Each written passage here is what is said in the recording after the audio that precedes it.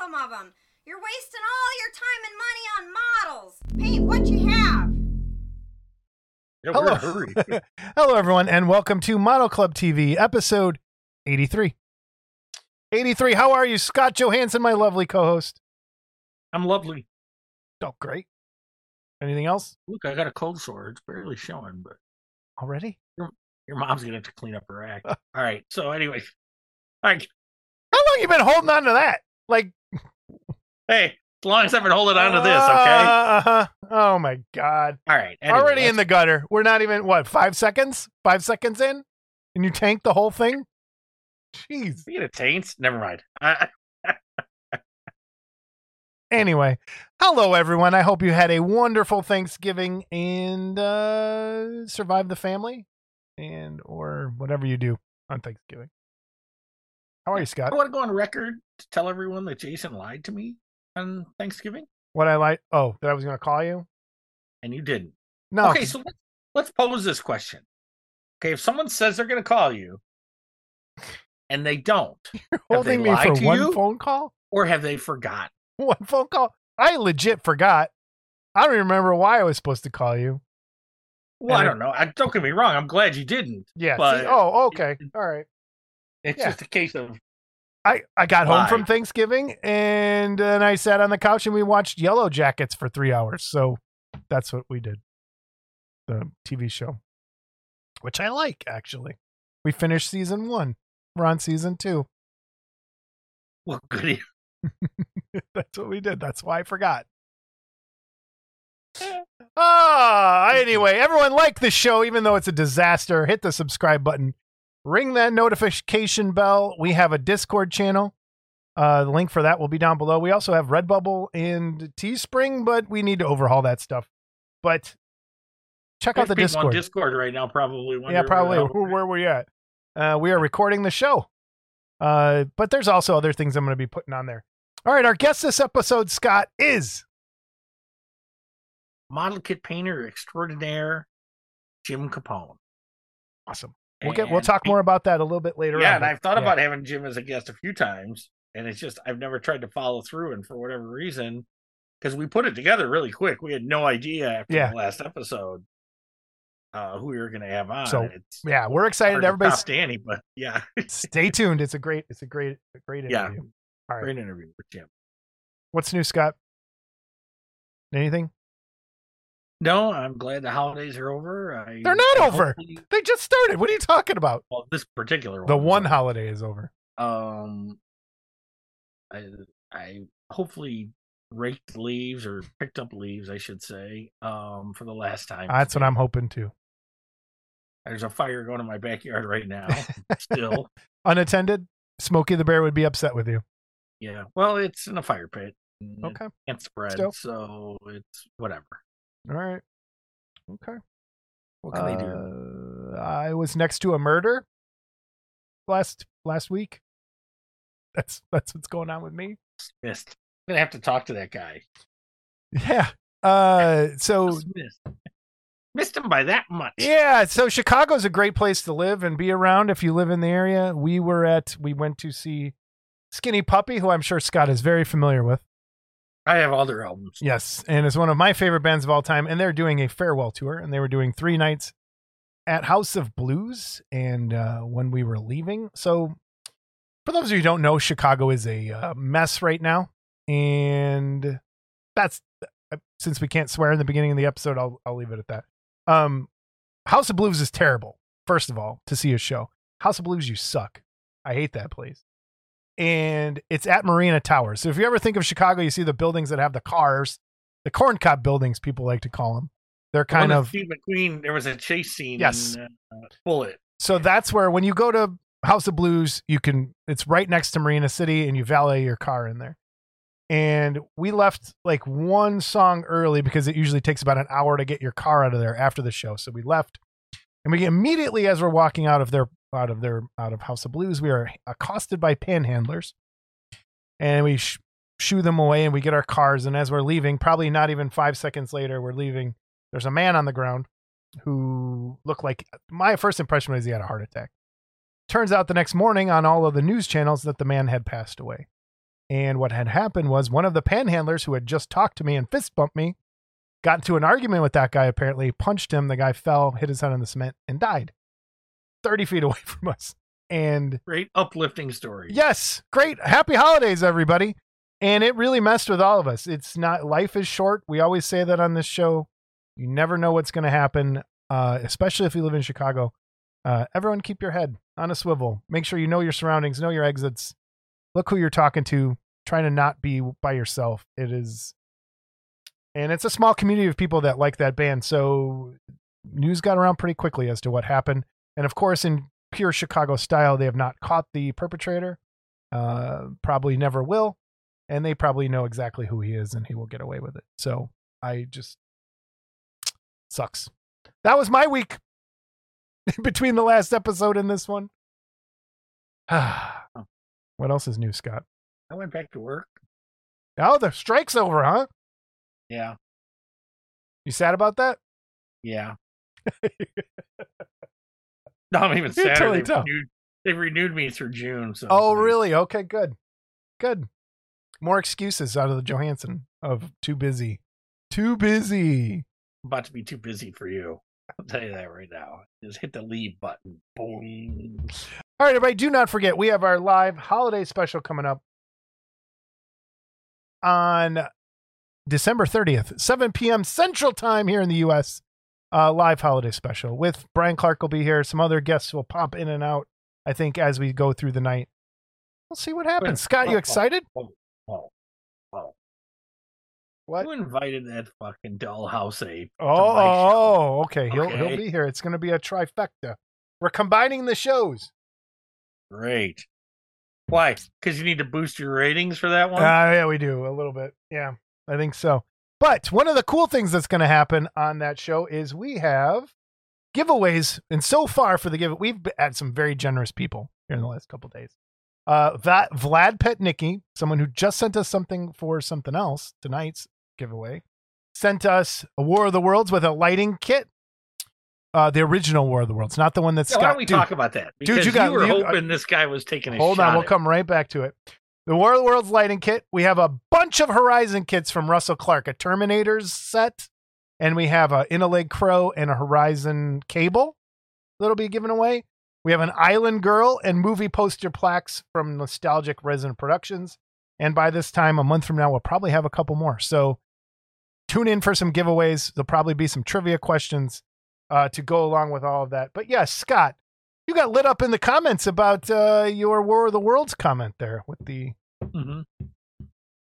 I just think that's great that I can disrespect your poor mother endlessly. And maybe one person comments.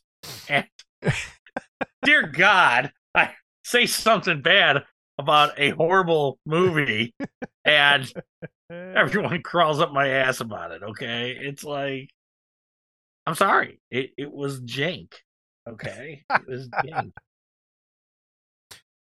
I agree with you. It is not a good movie. It's not. It's not. The machines are cool. It's not a good movie. But anyway.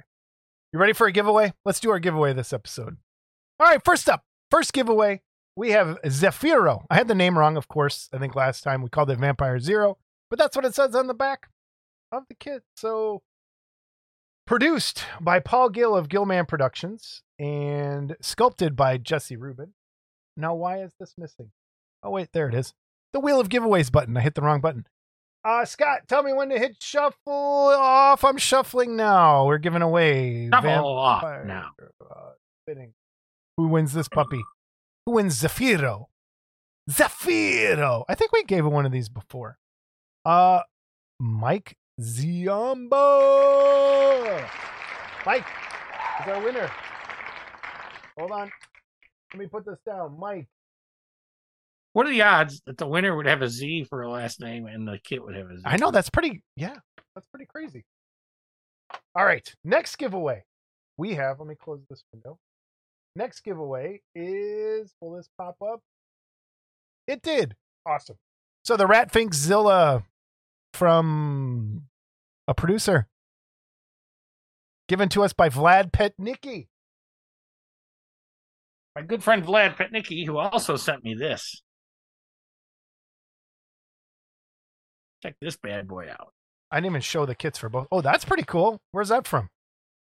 It's Wild Power. It's Kong Strong. It's Wild Power. And it's a energy drink. Let me bring you back up. From, Just Scott. I think he said Germany. I don't know. So, little Empire State Building on it. So Vlad sent this to me. And I was like, boy, there's not much in here because I saw the, it turns out it was drained from the bottom. But anyway, thank you, Vlad. Very cool. And it's up on my shelf with my other collection of eclectic things. I'm going to pull up real quick. This is, there it is. There's Zafiro. Zafiro. And that's what we just gave away to Mike Ziamba. And then we have the Rat Fink Zilla. So if you're interested in either one of these, you're going to head over to, well, this was given to us by, by Vlad, but it comes the way of, I believe that's a Jimmy Flintstone. Yeah, Jimmy Flintstone. Yeah, Jimmy. And then this was broken. So it was broken. Paul Gill, Gillman Productions. All right, let's pull these names. Here we go. Giving away the Rat Fink Zilla. You ready? Oops, I hit spin without shuffling. Let's just go with it. Let's see what happened. And the winner is Glenn Travis, 7876. Glenn Travis. It's another name I've never... Mike won before, but Glenn Travis. All right. Both of you. Yay! Wait. You know what? You should have sound effects and like confetti that comes down. Well, no. Well, that screen kind of does it. But I have this. We haven't done it in a while. Oh, wait. You're not going to hear it, though.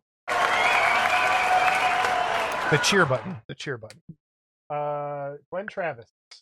Well, you should be playing that every time I make a statement. I do. So real quick, let's do, you need to get a hold of us. The email is modelclubtv@gmail.com. Those winners, please send me an email. If you need to leave a voicemail, which we don't have any this episode, the phone number is 708-816-4299. 708-816-4299. All right. This is from the Warthlings and Pestilence Labs. You know what? We haven't pushed buttons in a while. Friends, does this still work? There we go. Pestilence Labs. Two of my favorite folks. All right. Here's what they gave to us. Now, I have a major requirement for this. It has this. Oh, Disney princesses. Yes. Yeah, you Disney have to put my head on one and Jason's head on another one. Paint your own statue includes 2 statues, and it looks like, I think that's Ariel and I don't know. Back it up just a bit, I could see. Who's the blonde? I don't know. There's so many blonde princesses, I don't know. And then the other... It says on the side of the box, probably, but... It doesn't. It just says... Oh, no, it does. Rapunzel. And anyway, we have a Rocket Raccoon. And we have a Star-Lord. Now, do you know where I'm going with this and where the Worthlings are going with this? On a cruise so she can get another diamond on one of my ideas? These have to go to a kid. Now, since kids aren't allowed to watch this show, we need an adult who has some kids they can give this to. These cannot go, and I'm not sure anyone, well, you never know. Or grandchildren. So how do we want to work this? Spin enter, or first one to message me? I do spin enter. Okay. So see how many of these old bastards have grandkids. All right. So if you have a girl you can give it to and a boy, and it doesn't really matter these days. But if you have one of each, a grandkid or family friends, you're going to get all of this. And make sure you have someone you can give it to paint. All right. This is a Christmas gift or a gift to help inspire painting in the hobby. Disney princesses and some Marvel kits. Type in the chat, youth of today. Oh boy. I put it there. And you'll be entered in this to give away for a Christmas gift for someone who you think would enjoy painting these. You have to have it for a boy and a girl. Please don't take them for yourself. There's a special place in hell for someone that would do that. All right. Sound good? All right. Here we go. All right. News and reviews, Scott. All right. First up, producing on the fly. Books. All right. First thing I want to talk about is I just saw Joe Hudson post today that someone used his pictures of, I think, Spock without permission to help sell print files. And the thing yes, that goes on a lot, and it's pretty crappy. I've on occasion for the show had to pull pictures, and I don't know who did it. At least reach out and try and figure out who it's going to go to. The bigger thing about that I want to talk to is where he posted it. One of the first people to go after him said, well, the person stole that intellectual property in the first place, so it doesn't matter. You have no rights to it. And that was the instant argument out of this other person. Not, oh, we took your hard work. So anyway, people, be careful with your photos. Watermark them if possible, which seems really crappy these days. But be careful with your photos. Watermark them. I think this is going on a lot more on the 3D print side of things than on the Garage Kit side. But please be careful with your pictures. And if you catch someone, let them know that it's not okay to use it. You'll probably just be ignored, but anyway. Scott, thoughts? And I'm, unfortunately, I mean, we've done it. Obviously, we've taken pictures. Now, generally, we're taking pictures to promote that person's kit or the kit. And we try to mention the painter whenever we can. Yeah.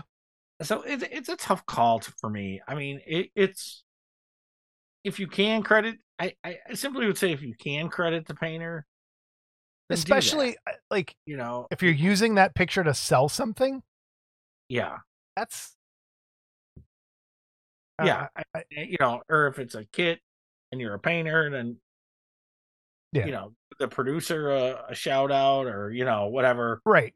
The instant you don't own that anyway is what really irked me, and well, it's the old recast argument. Yeah, but I mean, I'm gonna honestly say, are they wrong? No, but it's a paint job. You don't own a paint job. No, and well, that's the thing. And you can own the photo, I guess, but what can you really do? Who's going to spend the money? You can't do anything. You can't do anything. Somebody down, and so it's just like the 3D and recasting. You can just simply say, try to do the right thing. Yep, and that's where I think we are. Just be careful with your pictures. If you notice it, let them know. They're probably going to tell you F off, but there's nothing you can do. But just be careful with it. The other thing is, when I asked for a list of YouTube channels to make a little credits thing at the end of friends of the show, only one person had emailed me. So if anyone else who has a YouTube channel, I went out and personally grabbed a few more. I'm working on the thing. I haven't put it on the end yet. If there's anyone else who wants their YouTube channel put into our credits thing at the end, send it to me at modelclubtv@gmail.com. The information for your channel. Only one person followed through on that. And it's the same with, if you got something to promote on the show, send it to us. It's really hard for us to go out and find stuff every 2 weeks. And I know I can't keep eyes on every part of the internet. I tried to grab some things this time. And when we say send it to us, we don't mean you got to send us a kit. No, just send us pictures. That's it. Send us pictures. Okay. And make sure when you send us pictures, you give us, if you can, sculptor, obviously producer, price if you know it. Yeah. At this point, scale, the more information, the better. We'll pass it on. Yep. All right. First up, 3D prints and garage kits. Jamie Sy, one of the best friends of the show. His Facebook group is about 4 members away from 1,000. So by the time you see this, it may be over 1,000, but if not, let's push him over the edge. Head on over to Facebook, 3D prints and garage kits, and become a member over there. Some pretty cool stuff going on. A bunch of friendly guys. And that's Rob Madison's paint up right there in the beginning, right as the banner on the page. So please head on over, join up if you haven't yet. 998. He needs 2 more. Oh, we need 2 more. I'm sure it'll be 1,000 by the time this goes live. But congratulations, 1,000 in no time flat. That's pretty awesome. Well done, Jamie. Well done. All right, next. We have from Nostalgic Resin Production a couple things. And the first thing is this. He's doing these really cool. He's taken some images of movie posters and maybe a little fine line there, and turning them into plaques, a la nameplate style sort of things. And you go ahead and paint them any way you want. You can match the poster, do your own thing. Well, but they're 3D printed. I think the prices are going to be $20 shipped for each one. I think at Wonderfest they are going to be $15 a piece. And we have some cost the guy sales now because they'll wait till Wonderfest. What a great friend you are to this. No, guy. If you want to wait till Wonderfest, they'll be there. $20 shipped. I'm sure there'll be a little. That's what he told me to say in the thing. Oh, okay. So don't yell at me. But here's some more examples, and we have some of these to give away on the Christmas special, holiday special. Is the Creep Show one too? Yeah, it's pretty. I have one sitting there. There's one for you. There's a mummy. Oh, yeah. It's funny how it's not in my possession yet. It's because it just got here this week. And then he has an update to his Night Stalker, which is not called the Night Stalker yet. I forget what he's actually calling it. But this is the old head that looks like Buddy Ebsen that we talked about. And this is the new head, which is all like a dead-on likeness, I think. Pretty dang good. So for those of you interested in that kit, that's on its way. And the other sad thing that happened is we had a live unboxing of the Island Girl from last time. And we had to get rid of that because he had a little issue going on with the company. But now things have been resolved. And I think Scott will have a little live unboxing here in a second. So a quick update on his upcoming Buffalo Girls release. Here's a quick headshot of the kit, overlaid a photo. That's pretty good likeness, coming along nicely. So we have that. So head on over to Nostalgic Resin Productions for a bunch of stuff he's got coming out. Do you have that Marianne kit? I mean Island Girl? I haven't opened the box yet. Ooh. I'm going to put it on just your window. You're going to open up that box right now? You want me to? Yeah, I do. Since I did it last time and we had to ditch it, open it. Uh-oh. What do you get in the box? Scott, here's a 1/6 test print for you. Thanks for your support and help. Dave. Okay. That's got the print in there, I think. I got a 1/6 scales test print. Okay. Which is a little smaller, I think, than the one you have, right? Yes. Okay. We have a 1/6 scale to give away on the holiday special. We'll be so giving what away. we're looking at is the base. The pineapple, the banana, the minnow, the whatchamacallit? Life preserver. Life preserver. All hooked onto a coconut shell. That's the base on a coconut shell. I never knew that's what that was, but yeah. Look at that. Okay. And then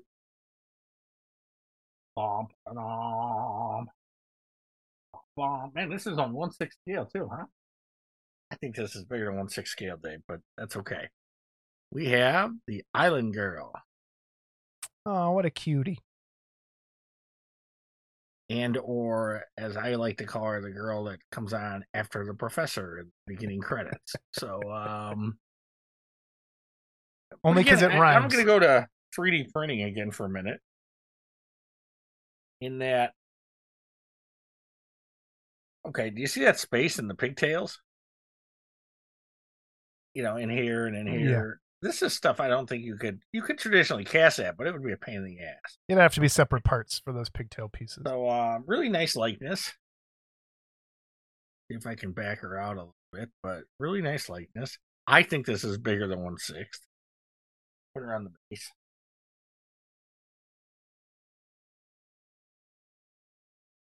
See why this was a test print. No, I'm just teasing. So, there she is. Yeah, that looks great. The Professor and Gilligan's Island. So, yeah, cool. What else is in the box? Anything? Thank you, David. Yeah, there's we're working on it. Private stuff or? Well, I don't know. I don't get birthday gifts like you do.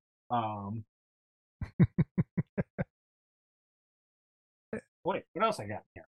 Uh-oh. Is it ticking? Okay. So, we got a large nameplate.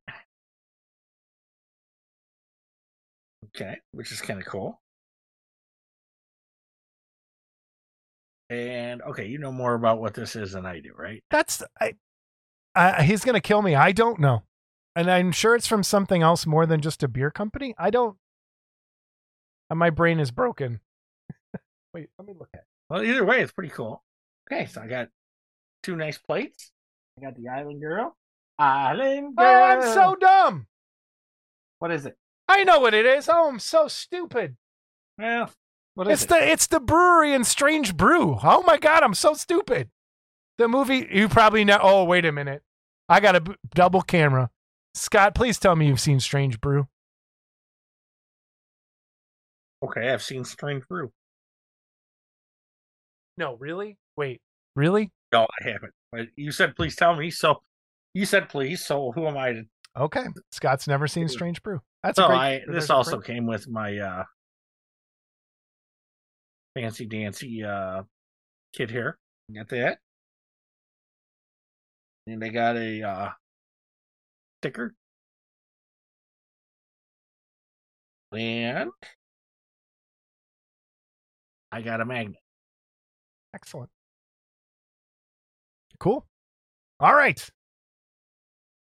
So there you go. Dave, awesome. Thanks. You. I finally opened the box, Dave. Thank you. And thank you for the giveaways coming up here. We got a lot of cool stuff coming up. So thank you. Thank you. Thank you.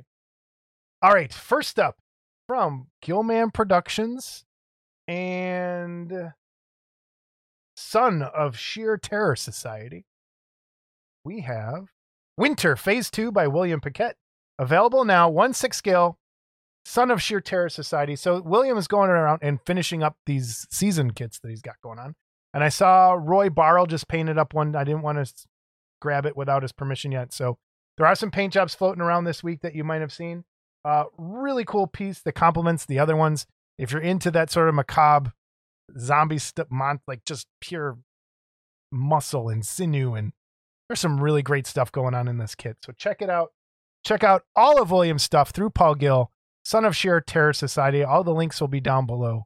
What's amazing to me about this piece is when Paul showed me the piece, I'm like, yeah, I'm glad I'm not molding that. Yeah. But it really came out. Did it? Yeah. And Paul mentioned to me he should get an award for the mold. So I'm like, hey, I'll give you an award. Yeah, we'll give him an award. So, yeah. You know, why? That's a good point. There should be an award at Wonderfest or something for best cast or like most complicated cast work or something. Which brings me to Paul Gill's next item, which is Tyrell, and he's got the glasses coming. So if you've been waiting for this kit, they're shipping soon. He did finish the clear glasses. That's what's on the orange bucket lid over there. He's got them sprayed, and they're coming soon. The ones that are on his face will be a lot more clear once all of them are clear coated. But if you're waiting for this, they're there. If you want to purchase this, there. I talked to him tonight about this. Yep. So apparently they have to wet sand this too, and then clear coat it. And they are going to do one just to show you what to do, but it is going to be up to the builder to wet sand it, clear coat it themselves. Yeah, that makes sense because that's a lot of work. They will do it if you want them to do it, but it'll be an additional charge, I believe. Gotcha. And it's actually very easy to do. So, do you want to mention Paul? Should we wish Paul well? Well, I was going to do that at the end, but we can do it now. Let's do it now since we got his stuff going. Okay. So this is, by the time this airs, Paul will be recovering from his hip replacement surgery at about day 3. So we wish him a quick recovery. I spoke to him tonight, wished him good luck with his surgery, and talked to him for a little bit. So yeah, I think he's going to be in a lot better mood once that's over with, because yeah, he's in a lot of pain right now. Yep. He's hurting, and the last week especially, he's been hurting a little more, I guess. So hang in there, Paul. It's going to be good. Jamie's mom just had her hip replaced too. She's going back in February for the other one. So a lot of hips getting replaced for these parts. But Paul, you're going to do fine, man. You're going to love it once it's over with. All right, up next, Gigantic Aura Bust line continues from Michael Berglund and Escape Hatch Hobbies. We have The Forgotten Prisoner of Castel Murray, painted by Rob Madison. There it is. That turned out pretty nice. What do you think, Scott? Actually, yes, it turned out really nice. I love Rob used speed paints from not from Games Workshop, speed paints from Army Painter to paint this entire thing. And for those of you who have not tried speed paints yet, do it because they look good with minimal effort. They look really good. Rob is again just brush paints everything. Yep. So this is all brush painted. I love that bone work. And if you can see, there's a smaller picture down in the corner. It's a miniature, so you can kind of get the idea of how big this piece is. I think it's comparable to the other gigantic Aura busts they've done. Yeah, I still have to get this one. I'm behind on this. This is a nice piece. And it looks like the base is that exact wall from the kit. It looks very simple, like it's the right shape that goes with it. Interesting, but yes. Mm-hmm. Yeah, cool. Well done, guys. All right, up next we have, let me go back to here. Pushing buttons, not fun. And we have available in a week, which would be when this show comes out. So it should be available now. Next, in the quarter scale monster bus line, the Phantom. Absolutely the best castings ever. I'm reading what Mark put. So perfect. Base is super cool too. Ardeth Bay and the Mummy very soon. $70 plus $12 shipping in the U.S. Best castings ever. I wonder who's casting them for him. Who is casting them? He is. He's tooting his own horn? The horn tutor? So, yeah, he's a tutor. He's a horn tutor. That ain't the only thing he's tooting. Don't worry about it. The castings do look nice, though. Do you have this one already from before? Yes. Okay. Oh, well done, Pestilence Labs. And Jeff Yeager. And sculpted by Jeff Yeager. Now, up next, then, we have... All right, up next, from Well Winner, we have Brack from the Space Ghost Show.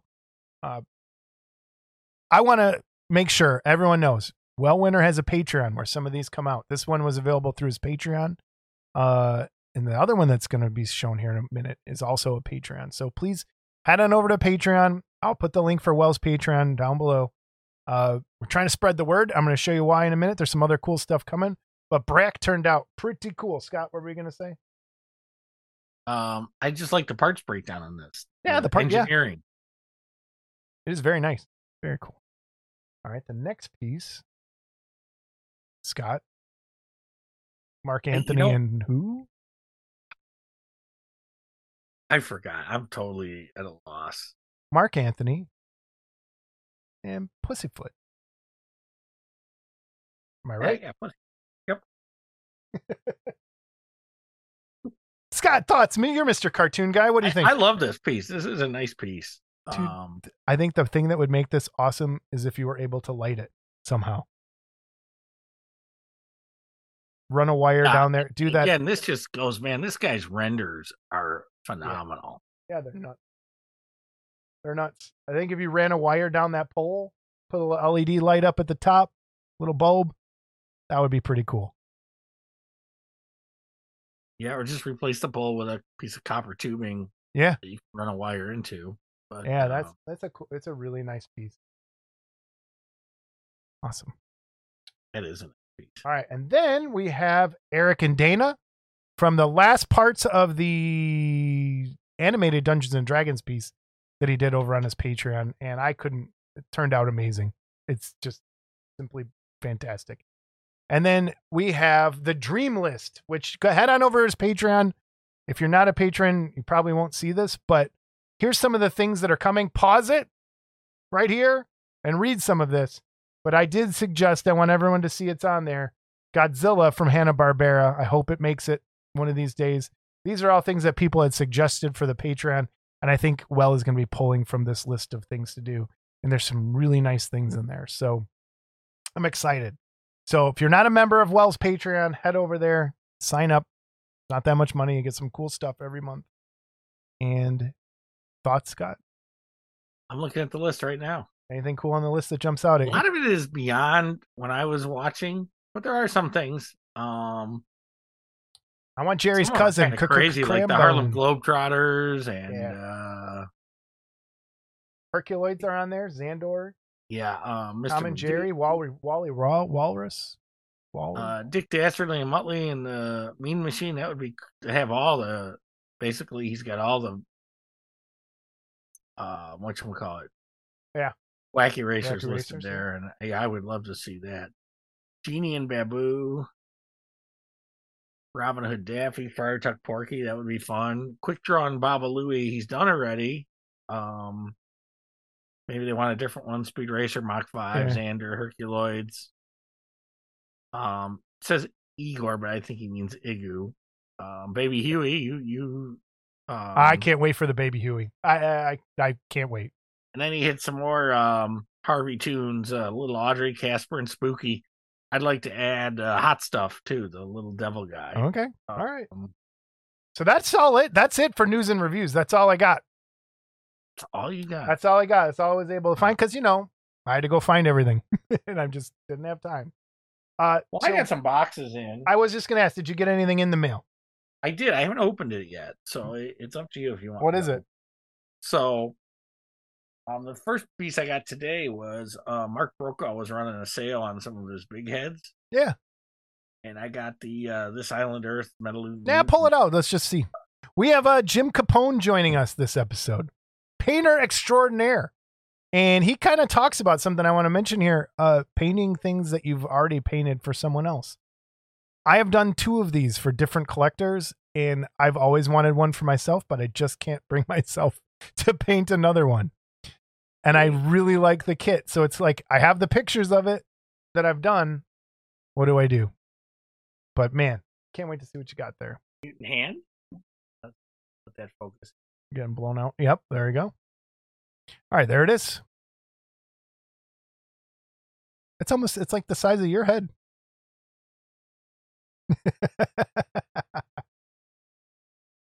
It's like my favorite piece of theirs. Man, Mark, these are solid, man. Like, you're not going to put your hands through this. They're hollow.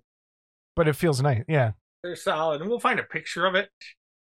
I know Jamie Sy just built one of these. And so I'm going to jack everyone up now, right now. Okay? Very few things I do this with. I'm not a huge B-movie monster guy. Okay, but I like some of them. But, I'm not just, it's not a big thing for me. I've never seen this movie. Now, it's an iconic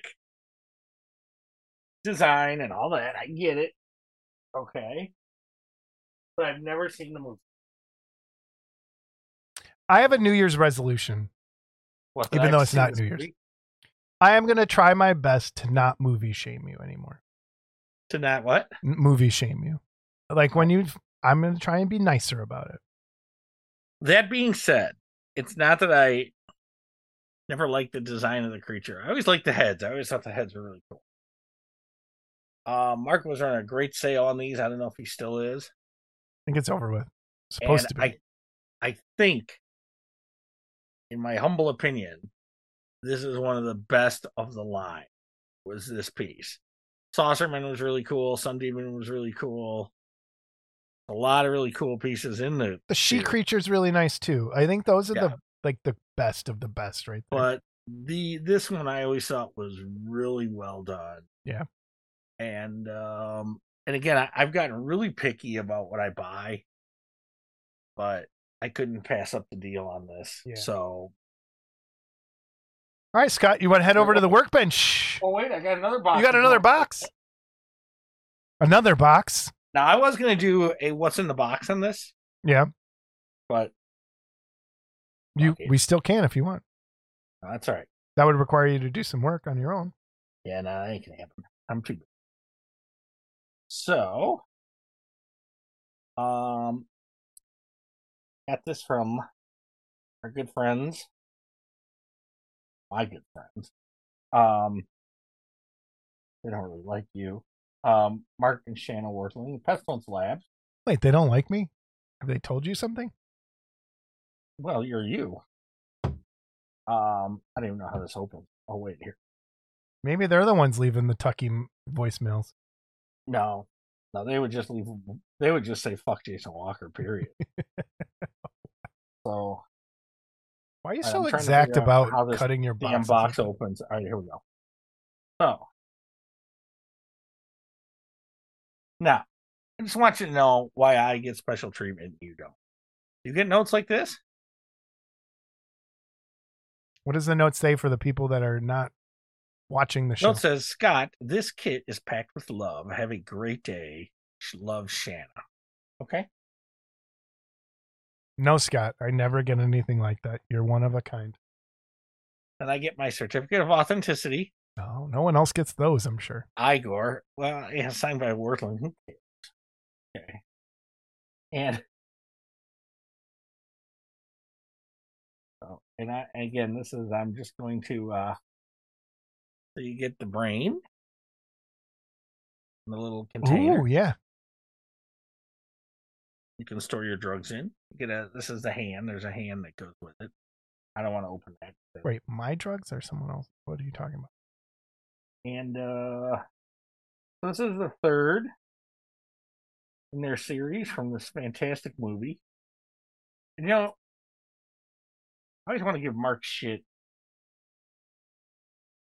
Oh, we have an email that involves this movie later on from Chuck Mocha. But it's sculpted by Jeff Yeager, and we have my eye twin, Marty Feldman, as Igor. Nice.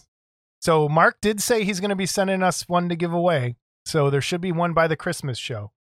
So if you're interested in it, maybe you'll win one. Try and win it on the Christmas show trivia. Maybe we'll have some Worthling trivia to give it to win that on that show. So anyway, and you know what? I want to open the base because I want to see something.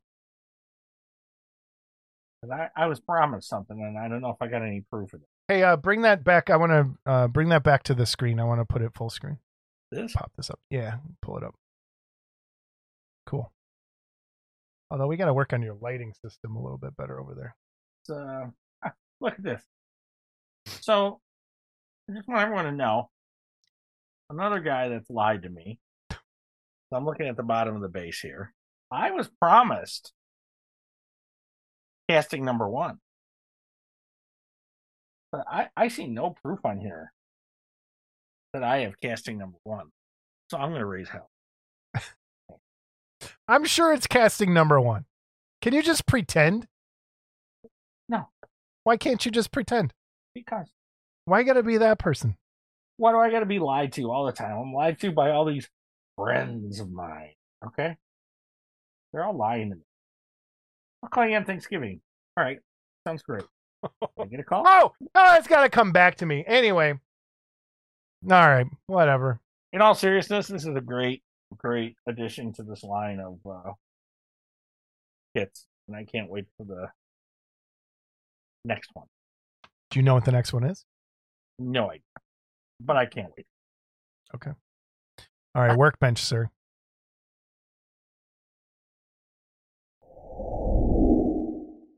Working on anything? Working on anything. I am not working on anything currently. Just because it's been the holiday and crazy and all that. So okay. No. I've been painting this. The print I did of an alien. And so far, all washes. Just on there. A lot more to go. But this was a nightmare to print and not break things as I was taking supports off and to figure out how to glue it the right way. But I'm loving it. I found it on CG Trader. It was pretty expensive for a file, but pretty nice piece. Comes with 2 optional heads, one with a clear dome and one with a solid dome for the alien. And when I was trying to do, I got the clear parts printed, but they ripped when I was trying to put them on the alien. So I think I just went with the solid. It's turning out okay so far. I have a sprue story to tell today. I have a spruce story too. Who wants to go first? Go ahead. You'll like mine. Okay.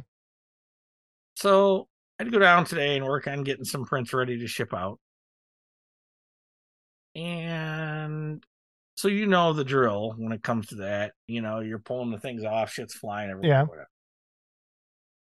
Oh, you have a support story or a spruce story? A support story, sorry. Okay. So anyway, I'm upstairs about 3 hours later. And I had the same glass with the ice in it, stuff like that, right? And I'm an ice chewer. Okay. So I'm chewing this ice, and all of a sudden, and you ever like bite into a hamburger? Sometimes you get a piece of bone. Yeah. You're like, oh, that's not right. Yeah. Well, I'm chewing this ice, and all of a sudden, there's this piece of ice that I can't break. And I'm like, what the fuck is going on in here? Did something fall into my ice tray or whatever? I pull it out. I'm looking at it. I can't figure out what it is. I put it on the table. I turn it over. And what it was is a little chunk of sprue had come out and landed in my glass while I was down there. I'm lucky I didn't drink the frickin' thing. I'm trying to chew it. I got to tell you, that shit don't break. No, I've had those. They're all over the house now. And Jamie steps on them. She's like, oh my God, vacuum this stuff up. I have a sprue story, an actual sprue story. I'm building, what I've been building on is I have boxes of Kill Team box sets. And I want to get them all built. And they have 10 or so giant, like sprue size, like this in there. Like there's 10 or so of in each one. And there's doubles of those. And I'm missing an entire sprue, like an entire sheet. First time ever out of all these that I've built. I'm on my last box, missing a whole one. So I emailed Games Workshop. I'm waiting to hear the answer. I'll let everybody know what happens. The thing is, it's been out, like I've had this box for a while. I hope I can still get a replacement sprue. Otherwise, I'm missing an entire sprue. So we'll see how Games Workshop's customer service is. I've heard good news, good things. So we'll see. But that's where we're at. All right. Workshop. Workbench is over. Our guest this episode, Scott, you want to introduce Jim Capone? Go right ahead. You know, first of all, for any fan of any of Jesse's kids, Jim does all the built-up paint-ups, mostly. Not all of them, but mostly. I've been an admirer of Jim's work forever. Met Jim a few times, but we know who each other are, but we had never really, like... And he usually sees you and walks the other way. Is that usually? Yeah, well, like most people. But anyway, after the good response we had from last episode's guest, Danny, I said, well, I'd like to have another good guest on. And I thought... Are you saying the other guests we haven't been good? Is that what you're... we've had Worthling on. Come on. So anyway, yeah. See if we get another giveaway. These opinions are Scott's opinions and not Jason's. No, but I mean, I like when we get some of the bigger names. Okay. Yeah.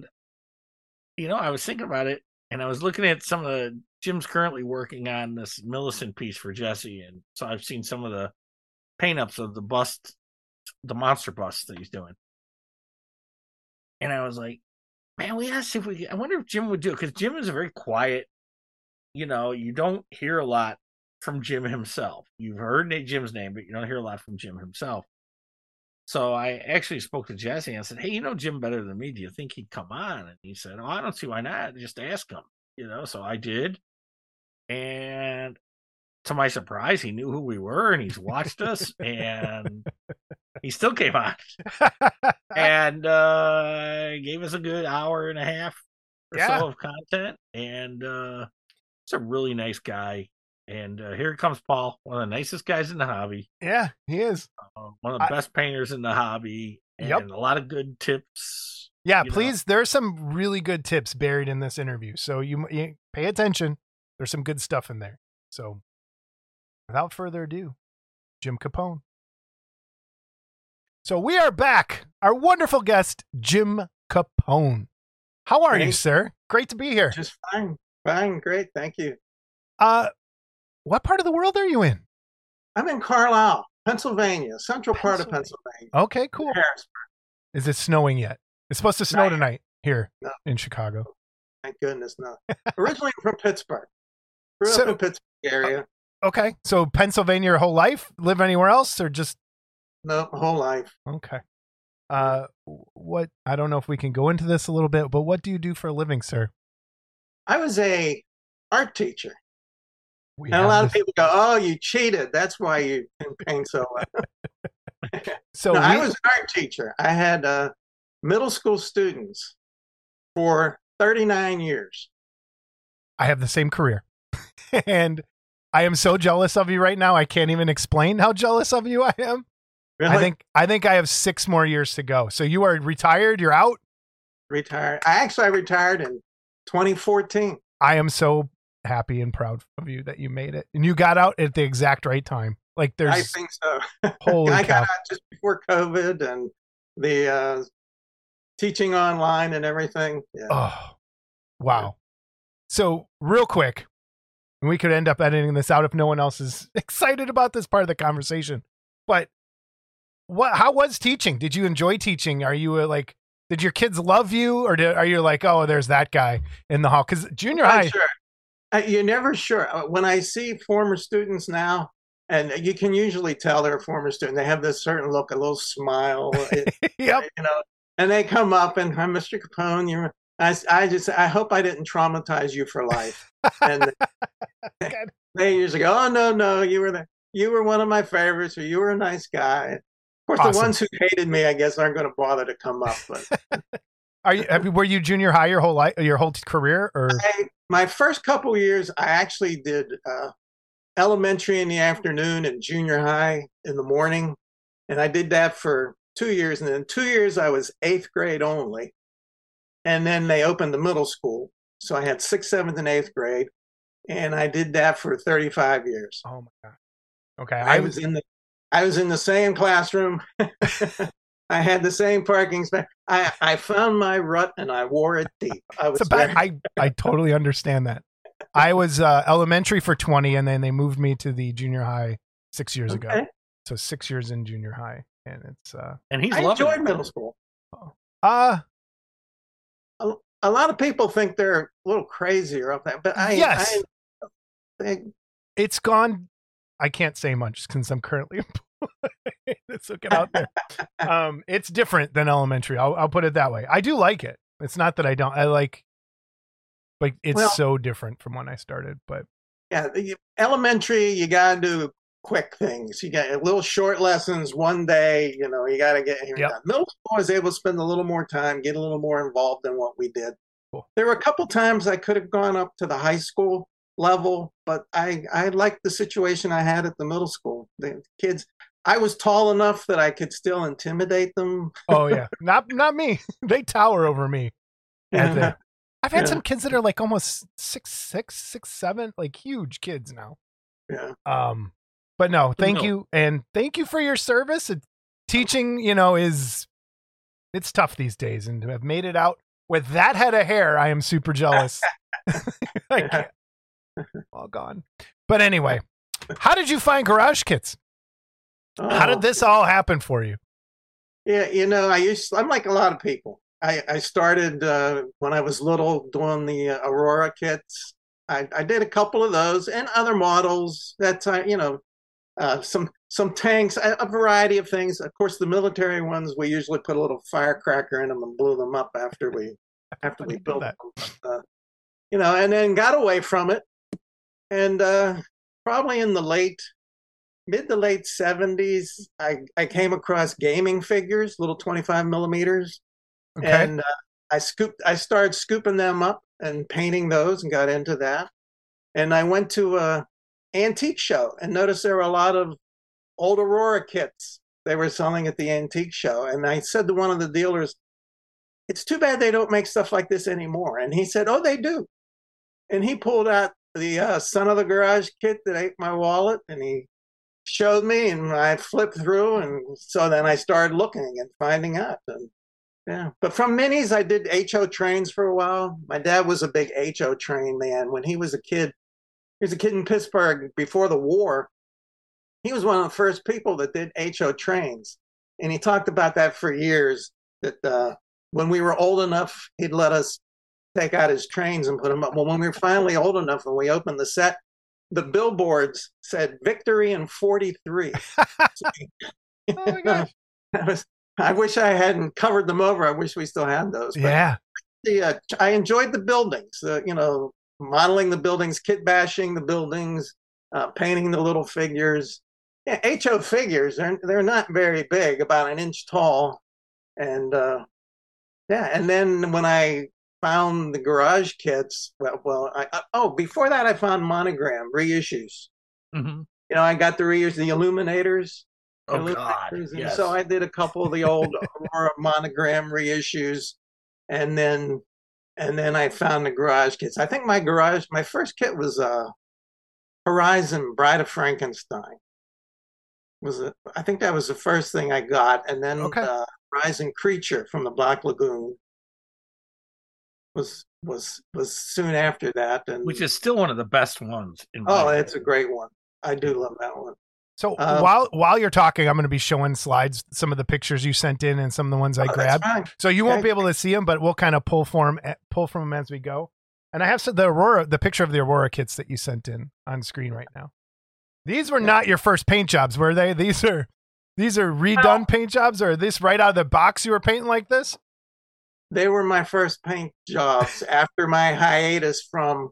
Now you have to remember, I'm an art teacher and an art major, right? So, I mean, and my major in college was art education, but then I went to grad school and my master's is in painting and a minor in printmaking and drawing. So I did a lot of painting, and kind of the way I painted on canvas, I applied it to painting models. I mean, I like to work dark to light. Okay. A lot of people, I like to start with the darkest colors and build up, which is the way I did my paintings. So I don't think a lot of people know that when you do go to school for education for art, you don't get a lot of time in actual studio art classes. It's all the other education classes. And I did the same thing. I went back for a master's to get some actual art time at school, because you just didn't get it when I felt cheated a little bit when I graduated. And to see that this is how you're coming out of the gate is just it's awesome. Yeah. Those monogram ones, they were the first one. I remember walking through a hobby shop and saw the Wolfman, and I couldn't believe it. Yeah, I grabbed it because my days as a kid, I had these, and so and I have been tempted to repaint those, but I haven't. That's the way I did it. Don't. We've had other people on the show that are mad they repainted things, and it's like, I'm the kind of the same way. I like to see where I was and just keep that big long line of stuff. The beauty of it is just go buy another one and paint it if you want to at this point. But So I'm going to ask a tough question, just so we're all on the same page here. If you don't mind, how old are you? 71. Okay, so you're 10 years beyond me. So it's I'm 71. Yeah. Yeah. So when you hit it, you were probably in your 30s when you kind of came back to it and found it. Yeah. And and then teaching and kids and it took a while to get back into it, and then I just kind of went crazy at it. Now, you were there for the originals. You were there for the long boxes and the Auroras. Yeah, the Aurora stuff. Oh, yeah, the old ones. Where I was behind you 10 years. So it was always the glow kits for me. I remember a few long box kits, but for the most part, I had all glow boxes and stuff like that. But well, I think those I have on display now, or those are all the old reissues, but I don't have any originals. I was shocked how much they were selling for at that antique show I went to. And it's probably way more now. Yeah. So it's. I'm going to put up real quick this picture of your collection that you sent of your IKEA cabinets, just so people kind of get an idea of, like, we're going to try and get through as many pictures as we can. I want everyone to pull up jimcapone.com and look at the website as we're kind of going through. And Scott, you started a conversation and I stopped you right before we started about his website. If you want to continue that now, that would be. Well, yeah. And prior to starting, I talked to Jim, how Jim and I had met, we knew who each other were, but I didn't know him well enough. And I talked to Jesse because I knew Jesse knew you. And I said, hey, you know Jim better than I do. Do you think he'd come on? And he said, well, I don't see why not. I asked him, and then he was like, if you need me to put in a word for you guys, I will. And I said, well, let me see what he says, and, so I was, you were enthused about it right from the start. So that was awesome. And so I friend requested you and you sent me a link to your website. And I don't know how I never saw the website before, because I'm a fan of your work. Obviously I've seen a lot of it, being a friend of Jesse's and stuff. And I was amazed at, first of all, anyone, like Jason just said, that's watching, go to the gallery, because on Jim's site, because there's a lot of great eye candy there. Some instructional charts are there. Yeah.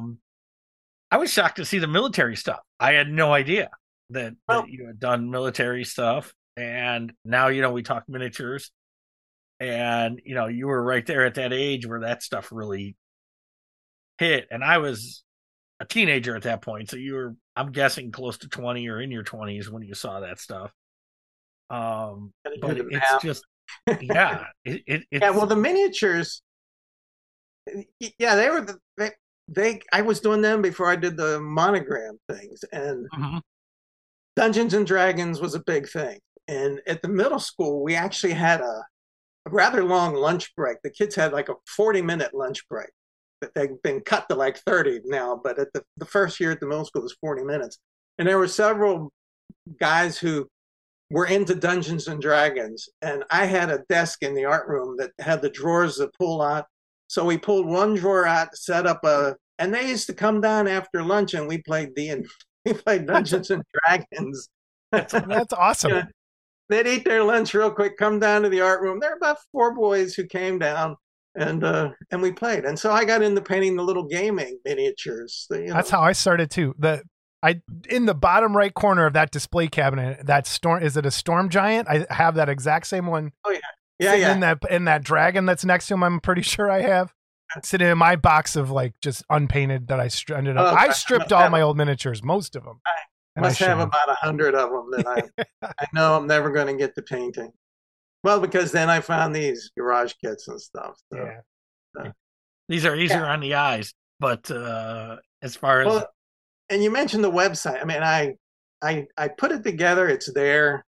I try to keep it up to date. As soon as I finish something, I add it to the newly added section and move things around. But I don't know how many people see it. Websites are sort of forgotten nowadays. It is kind of weird how that's happened, how it has, people have either shifted to Instagram or Facebook, and that's where everyone goes, and websites, you're like, right, are kind of forgotten. So everybody, please, jimcapone.com, go check out his work while we're talking about it, because there's a ton, and we're only going to get to some of this stuff on here. So and you said you were surprised to see the military. When I first started, I was doing primarily the monsters. I mean, the old monsters, that's what I love, the monsters, and an occasional military piece. Well, the one, there's a tank. There's a tiger. There's a tiger tank, and a couple guys on a wall running up to the tank. I did that for my dad for a Christmas gift one year because he got a Bronze Star for knocking out a tank. Really? And so I modeled the tank and had the figure running along the wall. He told me he ran along the wall. The turret was open, and he dropped a grenade down in. And they knocked out the tank. So I made it for him. And when he opened it, he didn't say it. He just said, "I can smell that tank." And oh my God, I got chills. That's wow. And I'm looking at it right now. Yeah, so it's Jason. You can grab it. Yeah, I pulled it up. I got him. And a couple years later, he came up to me and he said, "Would you mind making a slight adjustment to that?" And I said, "What would that be?" He said, "Well, I wasn't the only guy. There were 2 other guys with me." Okay, so I added 2 other guys to the model. That's awesome. And he gave me a Bronze Star, so the medal on the model is from him. So. Oh man, wow! But I did a variety of things. Like I said, I really enjoyed the monsters, and I enjoyed. Well, I feel like some of the stuff I see of yours, Jason, is like you like to add or you enhance the base or do other things. I always tried to make it different, make it my own. Yeah. And I didn't get much feedback or notice, and then I posted a couple girl kits, and man, I tell you, all of a sudden I'm getting emails and questions, and it's like. And that's sort of, I feel like that's what I've become known for. But I did a lot of other things, and on my own, I do a variety of things. So, well, the thing about girl kits, I think why people are so enamored probably is the flesh tones. Flesh tones are so hard for people, and except for you apparently. And so, but when they see this work, it's so clean and it's so perfectly done. And I'm sure you can look at every one of these pictures and say, well, yeah, I did this, I screwed this up, and but I look at this stuff and I go, I just want to throw everything I own away, basically, because I'm never going to be this good. But it's amazing. I'm going through the girl kit gallery right now, and it's just.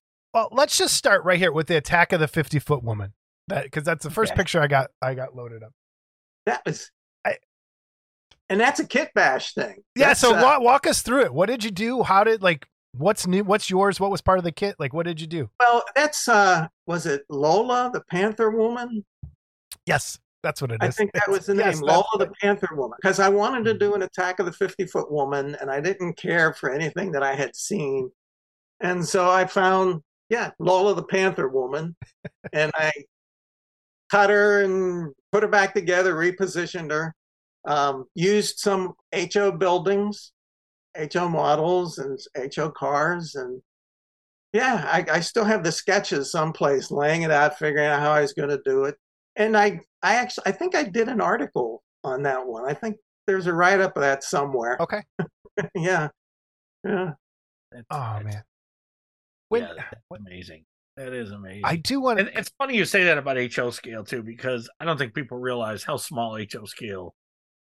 Yeah, it really is. And you start painting those figures, and I realize there's probably some cheating that goes into once you're in a figure that small, it's you can only do so much. But even my miniatures, I mean, I didn't get as intricately detailed with color. I mean, I discovered using a glaze. I would basically paint them the colors, and then I put a glaze over that would settle into the recesses, the darker, and pull out the details so you didn't have to paint them. But that, boy, my age is catching up with me, because when I was doing those HO figures, I did a little farmer, and again, they're like 3/4 of his, and he had a hanky in his back pocket, and I put a paisley pattern on that little hanky, and I used a brush with one hair, and if you get a glass, you can see a little dot and a little curly line. And I did it back then. I could take my glasses off and hold it an inch from my and see perfectly. Those days are long gone. I wear the Optivisor, and sometimes I put on reading glasses under the Optivisor so I can get even closer. I want to talk about the mermaid. This is it, Ariel the mermaid. Yeah. I don't know if they're actually. I don't want to get anyone in trouble. Oh yeah. You have 4 different ones here that I'm going to pull up 2 at a time. So you've obviously painted 4. Have you done more than 4 of the same kit? And it's unusual for me to do that. I was going to say, how many do you set a limit for yourself when people say, hey, or typically one time and that's it? Typically I only paint 1. Really? I do not like to paint more than 1. The first one's fun. The first one's exciting. It's interesting. It's a challenge. It's a puzzle. All the pleasure is in the first one. And after that, they just bore me. I can't stand it. So if you've painted have something... you ever done 2 at once where you're making one for yourself? No, I did that. I did that on a commission. I was painting the 4. I got the 4 seasons that the bust was sculpted. Yeah. And, because I love the original paintings. And I wanted to get the set. And somebody contacted me about doing a commission, and they said, would I consider doing it? And he actually ordered the 2 models at the same time and sent them to me so I could paint his in mine. But even that, I could do it, but I didn't like it. I really didn't like it. So if you've painted something in the past and then someone says, hey, will you do this? Not something that's brand new, something you painted 2 years ago, and they're like, hey, would you paint this for me now? It's usually a no. Pretty often For the most part, it's a no. That's some good self-control. I need to learn your skills of saying no, because I'm one of those. I can't do it sometimes. I respect the heck. I don't know how Saul Alvarez. I don't know how Saul can stand it. He's done 70 of those full-size Reagan busts. I mean, yeah. And every one of them looks as good as the previous one. I mean, but I just can't do it. I'm with you. I had a guy that would only send me Superman models to paint. And after like the 50th one, I just, the red, blue, and yellow over and over and over again. I'm like, I can't do it anymore. Well, and the Ariels, I paint them a little bit different. And you can see that. And that's what I wanted to ask. Like, out of these 4, which is do you have a favorite out of the 4 that you did? Can you say that? I'm trying to remember. I can't see them right now. Okay, that's true. Yeah. I'm thinking I may have liked the last one the best. The colors in the last one, the 4th one I did. Because they're all equally beautiful. I had done them. I did the first one it was the commission. I forget who. It's terrible. Oh yeah, no. Then when I retired, I thought, okay, I'm retired now. I have the time. Why not? And I got a request to do it. I said, okay, fine. Yeah, sure. Because I'm retired. I'll try this. And I didn't especially care for it. And then I did one more and I said, all right, that's it. I'm done. And the 4th one, and it was about a year later, I don't know the time, and I had gotten other requests and I politely declined. I'm sorry. And I explained, I'm sorry. The first one's interesting. And after that, I really don't like it. And the guy said, okay, fine. And then a couple months later, he said, he contacted me again. And he said, I'm willing to increase my offer. And I said, well, you never offered. Well, then he said, I was going to offer this much, but now I'm offering this much. And okay. Yeah, we all have a price. Is that what you're saying? We all have a price. Okay. Yeah. Yeah. When I retired, I said, I'm never going back there. And they called me up and said, you want to come back as a contractor? And I said, I'm like, how much you paying me? And they gave me the price. And I said, yeah, I'm there. I'm good. And but having said that, right now, I can honestly say there have been some recent things that I have been asked to do. And I just said no. It was like, you could ask this much money. For one thing, I'm 71. Right. And I have kits in my stash. And for the last couple of years, I actually have been cutting back on the commission work. I've been turning a lot of things down. I've stuck with just a few people, and so I could do things of my own. I recently painted, what was it? A Hellboy. I did a Hellboy this past year. I got that in the to pull it up. Now that Hellboy, the very first commission I got years ago was from Mike Falsigno, sculptor. Mike. We know Mike. Yep, we know Mike. Yeah, Mike contacted me and he said, would you be interested in painting a piece for me? He said, it was the General's Revenge. It was a Stuart Jackson piece where he's holding the head up and a sword underneath it. And I said, yeah, I was thrilled. Somebody wanted me to paint something for them. And he said, we'll trade. He said, you can pick anything from my stash here. So I picked the Hellboy. So that thing has been on a shelf for, I don't know, 15 plus going on 20 years or something now. And I finally have the time that I was able to paint it. So I'm right there with you. Every time, like, I have so many things in my own thing that I want to do, and I can tell I'm running out of time. Like, I'm looking, and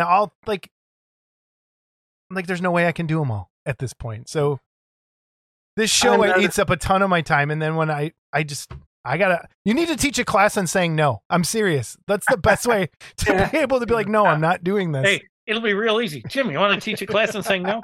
No. Okay, boom. That's it. That's a wrap. So. And I notice my eyesight's not as good. The hand's not quite as steady, and I spend more time correcting little flaws that pop up. And yeah, it's like, okay, there's fewer years left than before. So I'm going to ask some modeling questions while I'm looking at all this, because it's fantastic. And yeah, so Jason, now you can go get something to drink. Well, hold on because I got this Hellboy picture pulled up right next to it. And next to it is the Cool World girl with the cartoon characters next to her. Yeah. Who's that? How did you decide to put the 2D cartoon characters with that? Because that looks freaking awesome the way you pulled that off. You. Yeah, I got that kit at I think it was. Oh goodness, I can't remember. I don't know. I think I went to a Resentopia, and I think I got that there. Mm-hmm. And I just going back to that, wanting to enhance, wanting to do more. Yeah. Because early on, every single kit I did, I tried to change it in some way, add something to it, make it my own, adjust it. And I don't know, it just occurred to me. A lot of the promo pictures had her and the characters all around her. And there was no way I was going to sculpt them all. Right. But yeah. Well, I can trace, I can draw, and they're not really screen captures. And I mean, I actually outlined, traced it, did them all on the computer. I mean, I Photoshopped. So I had her underneath and I did the lines, so good solid lines. And there's the backs are the backs of the figures. I mean, you can't see it there, but if you turn it around, it's their backs. And that's a detail that who's going to see it. But, But it's there. I know it's there. Yeah. So we know people that don't paint the backs of things sometimes, right, Scott? We know somebody that this is, and he'll kill me if he's watching, but he's probably not watching. The very first show Steve Riojas went to, he sent stuff to my house, and it was this sea dragon, and it had a big dorsal fin on the back. It was Matt Manning that sculpted it, and it was beautiful. Okay, it was beautiful. And so, and he had sent it to me a couple pieces, and him and I were like, we had to drill like 6 holes in this thing to sturdy it on the base because it was not engineered well to where it would stay. So we got it to stay, and he's puttying it up and touching it up at my house. He says, yeah. He says, yeah, look what I did. And the dorsal fin is on the back. He says, yeah, I forgot to paint the back side of it. And I understand, Jim. The big joke, if you watched, is I don't build and paint anything, but I have everything you need, right? So I said, Steve, I have everything here. What do you need? He says, nah, it'll be all right. And I'm like, dude, I can't paint as good as you, but I know this is a gold medal. But you better paint the other side of that dorsal fin, or they're going to hit it. Yeah, it'll be all right. He walks away. I think he sold a piece at the show, and he got a gold medal for it anyway. And I don't think anybody to this day, the guy that bought it or the guy that judged it, knew he didn't paint the back of the one fin.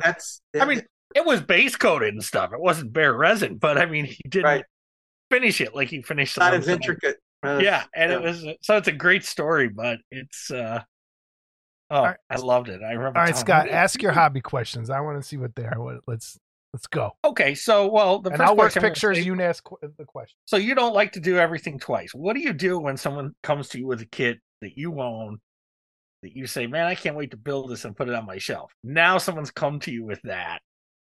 Actually, nobody's done that. I was always hoping something like that would happen, but really, okay. Actually, the mermaid was one that I probably would have bought for myself, and I was slow to start doing commission work because I hated the thought of spending all that time. And even though I was getting paid for it, I hated giving it up. I felt like, I wanted to keep it. But then I got used to the idea. You take the pictures. I got the pictures. So, sitting someplace else, but it's still mine. I've been lucky that a lot of the things I've done for other people were kits that I really liked that I would have done. I just don't have them on my shelves. I don't have that much room anyway. So, okay. So you and that's kind of funny. I will say that was one of Steve's things too. Was I have the pictures, and so he would build kits for people, and I have the pictures. a lot of times he had the kid, but I have the pictures. That was the big thing. There's pictures of my display case. That's all I have. That's all you have in the house displayed is that display case. That's all that I have. And in the last 15 years or so, the vast majority of things I've done, they've gone out the door to somebody else. So in the stash, could you fill up another 6 display cases if you painted? Probably not. I think I have about 20 kits. Wow. So you're very selective. I'm very, very. I mean, I have friends. I knew people had seen them at Wonderfest. They're going around and they got an armful of stuff running out, and an hour later they got another armful of stuff. And I belong to a local IPMS chapter, and I'm the odd guy. They're all painting tanks and planes and ships, and I come in with the monsters. And the big joke is, how many pieces did that kid have, Jim? Yeah. I said, well, that one had 6 pieces to it, and they're putting together these battleships, but I belong to that. And there's a guy who he's been coming for 20 some years. I mean, and I don't think he's ever brought anything in that he's actually painted. But he's at just about every meeting, and he talks and contributes, and yeah, he says he does stuff. I've never seen it. That's the Scott Johansson of Pittsburgh. So I see a very big cross section of genres in your thing, from superheroes to fantasy figures to classic monsters. What is it that tickles Jim Capone's fancy? What is his go-to subject that he looks for? I mean, is it just anything? What's the criteria to get into the Jim Capone stash? I always look at the sculpt, the pose, the composition of the thing. If it was a dynamic kind of sculpt, that kind of some movement in there, that's always fun. Like I said, early on, I liked the monsters. I do like the girl kits. I have a couple that I have bought that I want. The most recent thing I painted was that Deja Thoris Quarantine. That's Quarantine. it. Quarantine. Yeah, they did one. And I saw that and I had to have it. Mm-hmm. And that was strictly for me. I just thought it was a beautiful sculpt. It is a very, very beautiful sculpt. Because I like it because it's not overdone. Like, it's not fake boobs. It looks like a normal person, which I think is. And that's the other thing. I mean, I have had people ask me to paint some things, and the subject, the way it's presented, and I politely, I say I have a lot on my plate. I'm sorry, at this time I can't take it on and do it. I just. And there's certain sculptors, and girl kits aren't the genre that I do, but I look at them, and I gotta say, most of Roberto's stuff is really well done. Stuff he's done for Jesse, the stuff he's done for Filmy, it's just really well done. And I feel like they've gotten, well, like anybody else, they've gotten better in recent years too. And there's some more emotion in some of the faces. Yeah. Mm-hmm. Yeah. I always love Roberto's sculpts. One I did some years back for somebody was Jungle Girl. A girl standing, there's a tree and a vine coming down, and I really like that one. I love that one too. It must be the art teacher brain. It's a great composition. It really is. Like, it's very simple and just, yes, I love it. The movement goes up and through. And there's a great look on her face. And the picture that I have on here is kind of small. Everybody, please go to the website, jimcapone.com. Look at the pictures up close. Pull up your tablet while you're looking, because they're not huge pictures on here, but that is a great piece. Really good piece. Yeah, I was thrilled. There are some kits that when I see the coming soon section or whatever, I think, boy, I hope somebody asks me to paint that one. So I don't have to buy it. Yeah. Have you ever painted anything that someone sent you and you said, I got to get that for myself. Anything or no? Or generally? No, because I've painted it. Once it's painted, I don't have to have it at home. Wow. Well, that's cool, though. I have the pictures. Once I take the pictures, I've breathed a sigh of relief. It's like, all right, it's documented. There's the proof I did it. It's here. Okay. So I'll ask you this, because your work is so, to me, clean. And when I say clean, it's the lines on a superhero kit. I'm looking at your Wonder Woman, the Wonder Womans you did for Jesse, and the Wonder Woman in the gown, which to me is just, first of all the female kits I own, that's my favorite female kit. Yeah. Because I just think it's so well done. Even if it wasn't Wonder Woman, I would look at that and just, I really like it. What do you use to mask? I mean, are you a silly putty guy, or do you have your own? I've become strictly silly putty. Early on, I used to use liquid Frisket. Okay. Used to paint that stuff on, but 95% of the time it's silly putty. Okay. Yeah. And what I do is I'll do the edging first, like my base color, whatever the base color is going to be. I get those lines on there nice and clean, and then I'll mask up to with the silly putty. So if the silly putty is not perfect, I already have a clean line there. Okay. Yeah. My question, let's see if Scott has the same one. Probably not, because this is more of a painter's question. And it's not a dig. Oh, it's a dig. A little bit. You're not, in looking at the pictures that I found, there's a lot of white. You're not afraid to paint white. White is one of those colors that drives me insane for the coverage and for making mistakes on top of it. Any secrets that you have, because we've asked this of, I think it was Joe Hudson, and a couple other people have come on. What's your go-to white paint? Any secrets to painting white? Like this gown on this Wonder Woman. What is your process for white? I think probably the most important part is what you put underneath it, or what you put down before it, or the shadow areas. I mean, the white's boring, but I did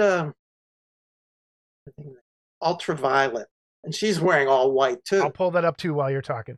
I'm turn away looking at the screen. She's wearing all white. She's got the white pants, the white jacket, the white top, and it's a lot of white. But I tried to use different base. Like I said, I start dark.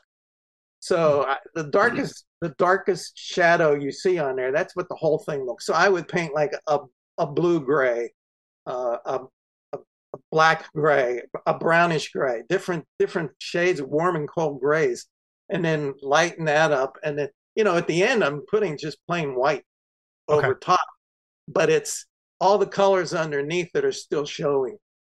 And I always you got to leave some of the base colors down. I put the base color down, and then the next level. And even if I cover 95% of it, there's still some of that underneath stuff there. And if I make a mistake or I don't like a color, I have never stripped the kit and started over. I just kind of rework the section, and again, let some of what's there affects the color that's on top. It comes through. Yeah. You can't really see it. You can't point and say, well, this is what I. But if you put a kit that's painted that way next to one that's just flat colors here and there, you can see the depth of color. You can see the richness of the color. Because I have purposely not bought a kit because it would have required a lot of white, like stormtroopers and stuff. I'm like, I'm not even dealing. Because then you see that one little speck from your airbrush that shot out on there. Oh, yes. I know. I have that problem. It happened with me just 2 days ago, where I've got it nice, even misting, and then you get a little spit, and there's a couple little. I've gotten to where I'm able to. You can hide them. I mean, I don't know. People, maybe everybody knows this. Man, an occasional, you're almost done, and you get this nasty little spit that goes on an area of flesh that is done, and I put 12 to 15 layers building up to get the final thing. And there's no way I'm not going to go back and redo the whole thing. So I use watercolors and burnt sienna, white. I mean, those two give you a pretty close flesh tone. And the trick is to use a very fine brush and stipple little tiny dots. Don't try and put a solid patch over the mistake. Little dot, dot, dot, dot, dot, dot, dot, and then slightly different dot, dot, dot, dot. Tiny little dots until I finally, and it sort of disappears. It's like camouflage. That's a great tip. That's a great tip. Well, I look at all the work on the white that I'm looking at on a few of these too, and it's what you've mastered, what so many people fail at, and I'm sure I would fail miserably, is you don't notice it, and that's the key. You don't want to notice it, and it's just your shadows. A lot of people overdo the white, like they'll over wash or they'll over dry brush, and not, like you just said, built up slow, dark to lighter to lighter to lighter to lighter to lighter. They'll do, maybe you just said 15, where they'll do 4 and say, "Yeah, that's good." You know that, and it's especially on white and probably flesh tones too. You just can't get away with it. It's not going to happen, I don't think. Another thing, like with white, if you start with a darker color, like typically I use a blue gray, a light blue. When you do that and you paint the whole thing and you start putting white over it, it doesn't cover very well. Mm-hmm. So you're forced to keep putting more and more on. I waste a lot. I'm sure people think I waste a lot of paint. I mean, like I said, I cover the whole thing with the darkest color, which some people just go the darkest areas, but I just. Well, that's how most miniature painters these days, not most, but most people prime in black and work their way up from black and use that as their initial shadow. And I like doing that. It does. At first it takes a while because I was so used to Garage Kit brain, going back to miniatures from Garage Kits, of everything has to start gray primer, instead of, mixing it up a bit. Well, I still use the gray primer unless I'm doing skin tones. If it's flesh, I use the rust color. I feel like the gray, when I start putting the skin tones on, the colors, they have a greenish tinge to them because the gray underneath. So the rust primer works better for me. Another great tip. another reason I like to go dark to light. If you think about the kit, and I try to explain to people, the hardest parts to get to, if you start light and you're going dark, the hardest parts to get to are those recessed in underneath parts that you're going to accidentally spray dark where you don't want it. So if you paint everything dark to start with, say you have your objects in front of you here, and you paint these inside parts dark, then I spray the medium around here, and I work up to my lightest colors. Yeah. So my lightest highlight colors are coming down, and it's hitting the object like light hits it, the way the light hits it. And I don't have to worry about this getting in those recessed areas. They're dark. So to me, it's easier to go that way. I agree. And I think I've been trying to focus people's brains that way too on the show, is you got to think of it as light, and where's your light coming from all the time is a big, huge thing. Yeah. And it seems like the guys that paint the minis have really got that down to, and, a lot of the Garage Kit guys don't want to hear it, but some of the work those guys are doing there's some gorgeous miniature work. And it's, when you consider how big they are, it just makes you want to punch them. Amazing. Want to pull up? I have a horror story about miniatures, real quick. Oh yeah. What is it? There's a show in Philadelphia, MCF, Miniature Collectors America. I don't know, but it's a big show in Philadelphia area, suburbs, and I went a couple times and saw, and a bunch of guys from New York came down, put some pieces. I put some things in, but I was enjoying the show, going around taking pictures, and I was leaning over with my camera, and I stood up, and here the strap on my camera hooked on a miniature and lifted it up, and it fell, and the arm broke off, and I'm standing here. I know better than this. I'm horrified. I'm standing here, and everybody is looking at me. Dumbass, yeah. Oh no. And then there's just a cloud of smoke where you were standing. You just and that's when I took the strap off my camera. When I take pictures now, there's no strap on the camera. But fortunately, it broke right on came off right on a seam with the clothing and an arm, and it had been judged already. So, oh my God. What'd the guy say? Was he? Fortunately, I didn't see the guy.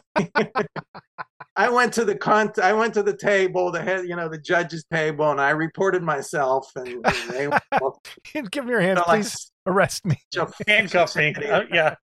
Yeah, such an idiot. Oh my gosh. I want to pull up these two pictures of, I'm not sure the names, that we just gave this kid away a while, like not too long ago, from Zots, the vampire girl with the wall coming out from the hall, like. Oh, the girl behind the wall. Yeah, where she's like leaning, we only see like one arm. And then the other one I have next to it is, I think it's one of Jesse's pieces where she looks kind of like, has purplish tint to her skin. And both of them have like a kind of vampire-y kind of look to it with the skin tones. Best way to achieve that kind of look, kind of like your undead flesh tone. What do you kind of go for paint wise when you're doing that? Purples and grays. That's what I did underneath.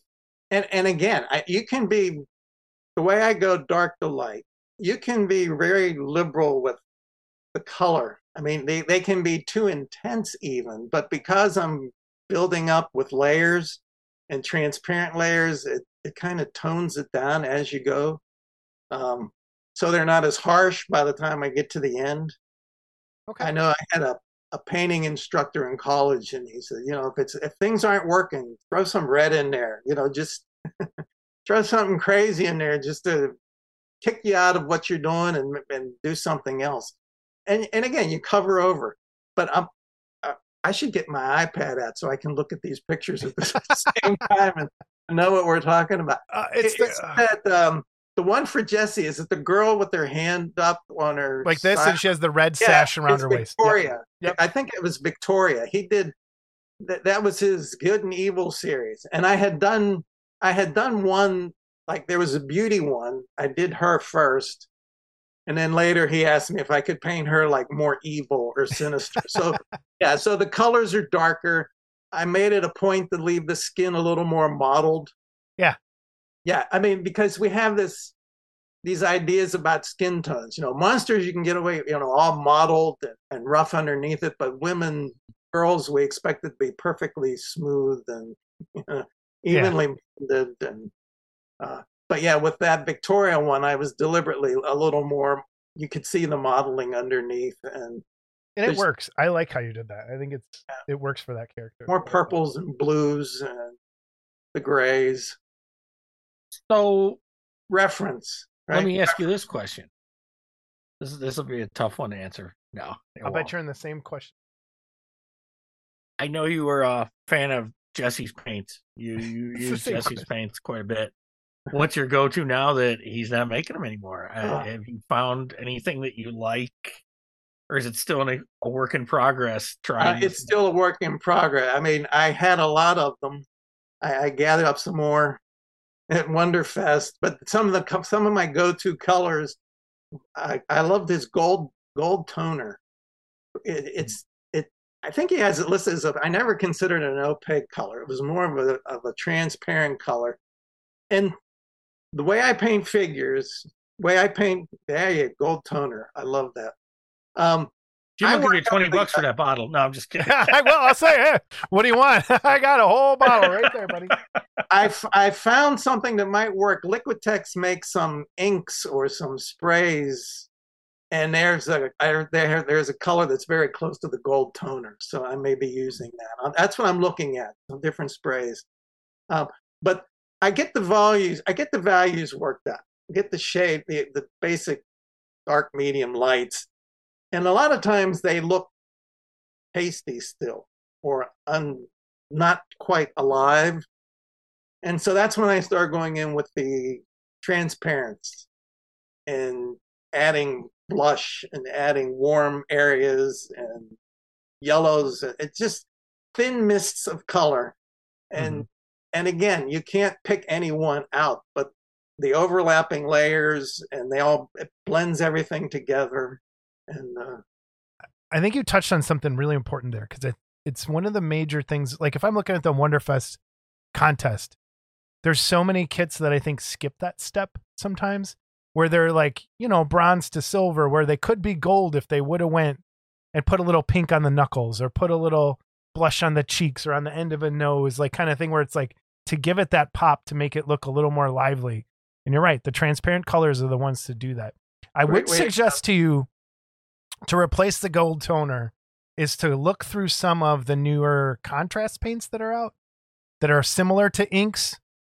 Citadel makes them. There's contrast. There's speed paints from Army Painter, and there's a couple other brands that have some transparents that might match. And if I find one that's close, I'll let you know. But check those out. Yeah, I'm experimenting. I'm looking around, trying. I've asked a couple people, what do you use?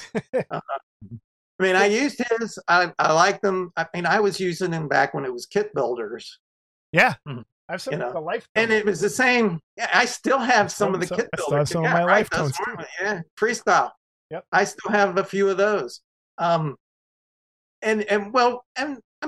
Business. Honestly, Jesse, he was selling his paints and he was selling the models. And when I painted the kit for him, he wanted me to use his paints. And that's for fine. Sure.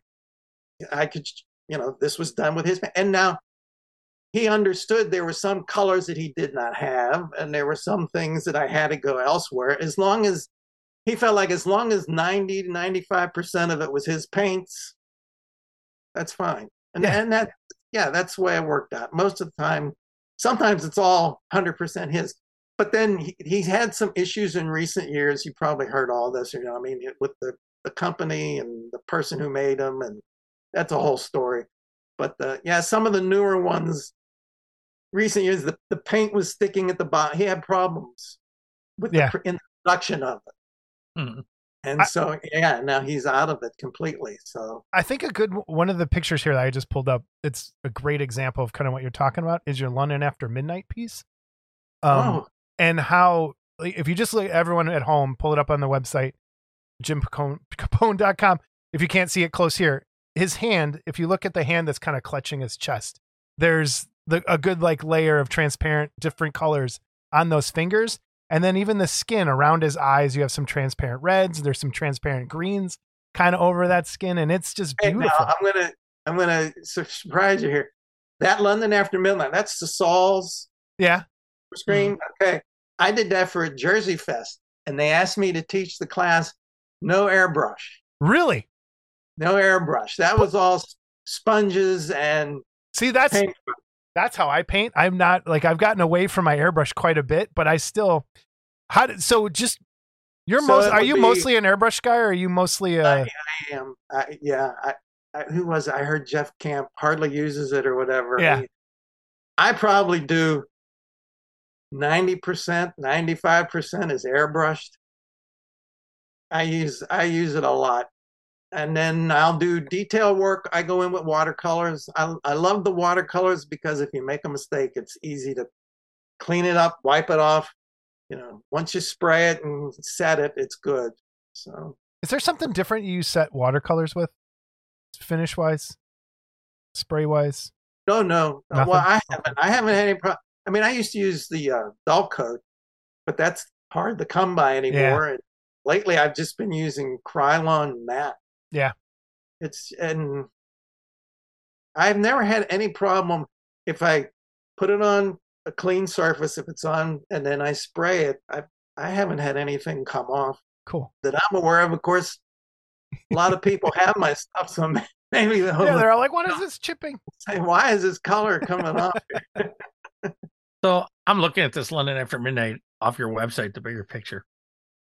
And it always amazes me when guys tell me, I painted this with just brush, how smooth they get it without a brush mark at all. What's the secret to that? What is the secret to that? Thin? It's got to have it thin. You got to make sure it's thin down enough. And you might have to put 2 or 3 coats on. Mm-hmm. But if it's too thick, you're going to see those brush strokes in there. That's it, really. Keep it thin. That's just amazing. And I want to bring up my absolute most favorite skin job, if that's the right word. Is that just sounds bad. It does. Skin job. What was that? Was from a sci-fi movie. Probably was some from Snuff Flick that you and your Nazi friends or a watched porn flick.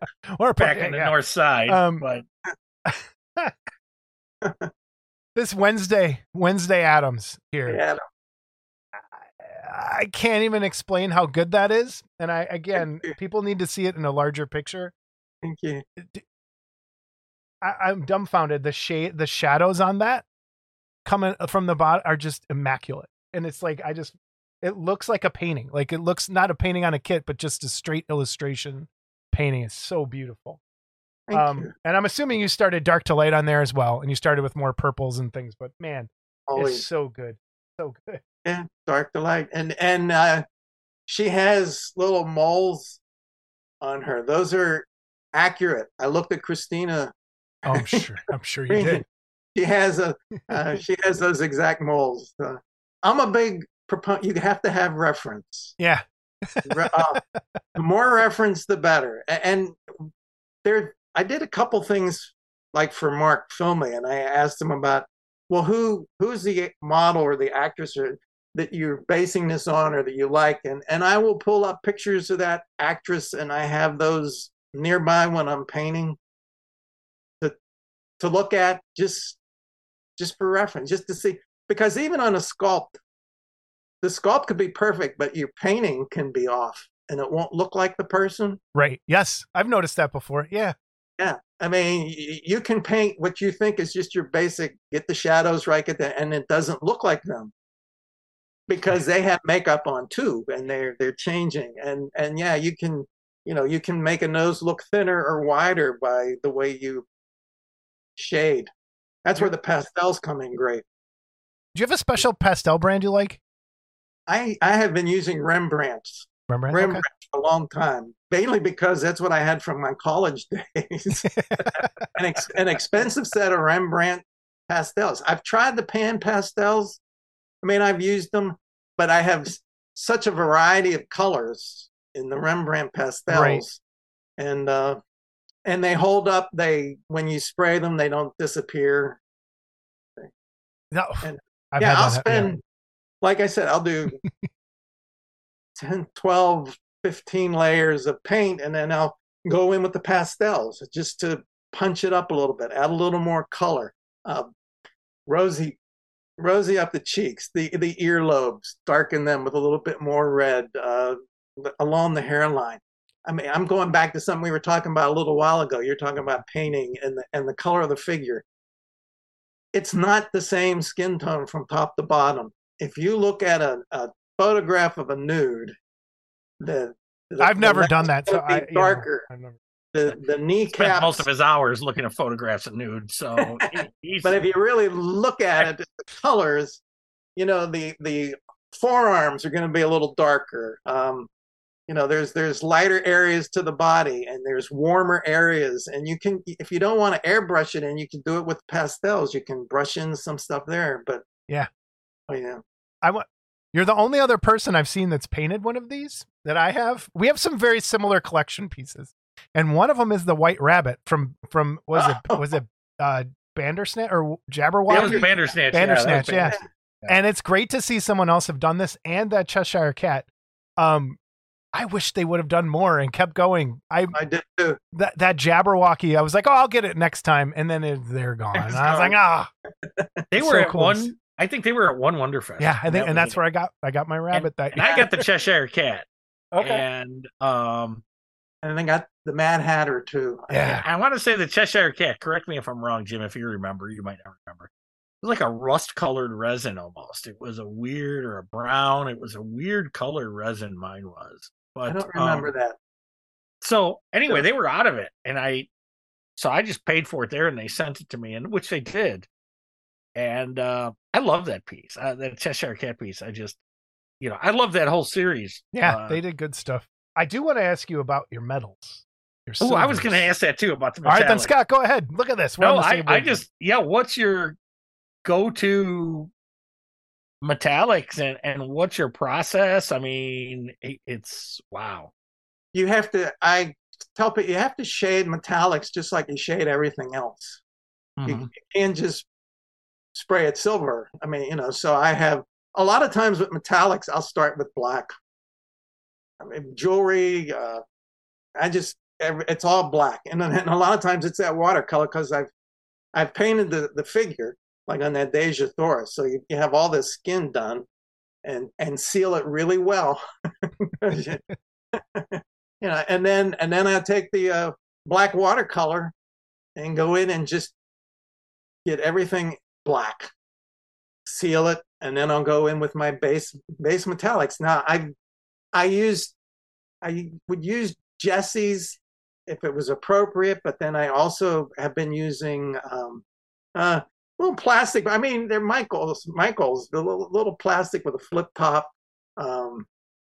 It's not just like Apple Barrel or something. Like, no, it's not the Apple Barrel. Okay, but it's just acrylic. Okay. I've used Tamiya's. I've used Liquitex. They have metallics.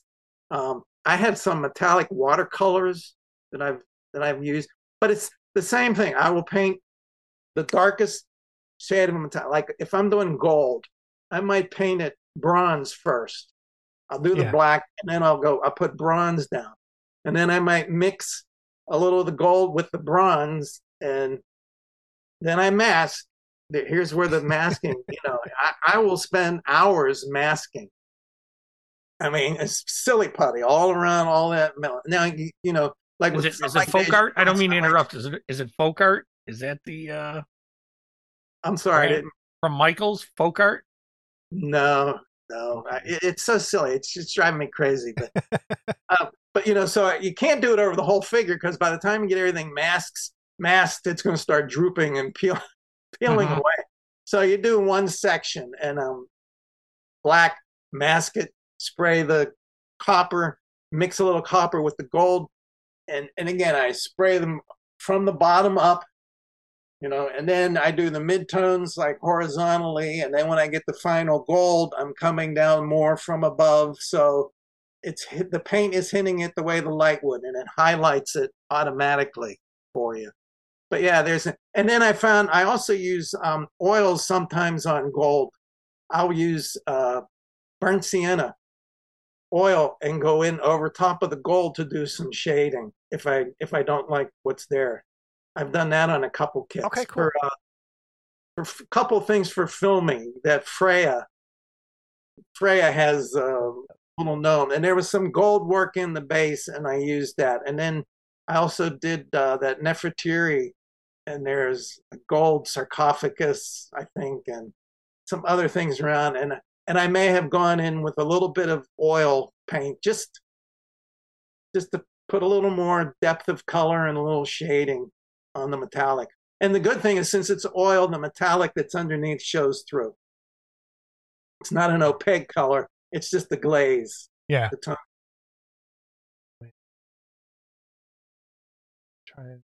I'm still looking at pictures. Oh man. Yeah, question. Okay. Yeah, no, I'm looking at the Freya that he just talked about. I want to pull up. I love those little guys that came with that kit. Oh yeah. That was like one Mark, of the highlights. Mark likes the little scene. There's got to be an animal in there. There's got to be the Halloween Nightmares kits from Jesse. Oh, they're fun. They are really cool. They're fun. Any tips here for anyone that has them? That some of them you've done like. I mean, every one of those, I did a lot of research on the monster. I mean, I found pictures of the old masks, so I had that to look at. I used pictures of the monster from the movie. I like the way the monsters are they're comical, but they're more, you can get more real, the coloring on them and the kids. Yeah. And I have been very deliberate in trying to keep a variety. Like I have a picture, it's in my own file, of all the monsters on one page and all the kids on another page. And so when I'm doing a new one, I check the hair color. I want a different hair color, a different skin tone. So I've tried to make them all different. Oh man, they're beautiful. How did you like I'm looking at the bog monster. Did you enjoy painting all that candy on the thing? Or do you just at that point, after about 20 minutes, are you like, oh, I hate this thing? That is the hardest part. Although I didn't mind the candy was again, and I have I did a couple articles for Jesse, a couple write-ups on how-tos, and on his site there were a couple of the Halloween Nightmare. There's one or two of them, and it shows the candy. It's all black, or no, not the candy. The candy I started all white because I wanted the colors to be intense, and I just got my Liquitex colors out, little soft-bodied acrylics, and a little fine brush. And I started with purple, and I put some purples here and there, and dark blues, and I went through until I got everything a base color, and then I went back and I highlighted every one of those little pieces of candy. I mean, if you look close, they're not just one blue. There's a highlight blue on top of it, and yeah. And then once I get that done, then I put a black watercolor wash over the whole thing, and then wipe it. And the black gets down in all the little recesses and separates all the little pieces, and it makes those colors pop even more. Well, it's a first of all, it's a great series.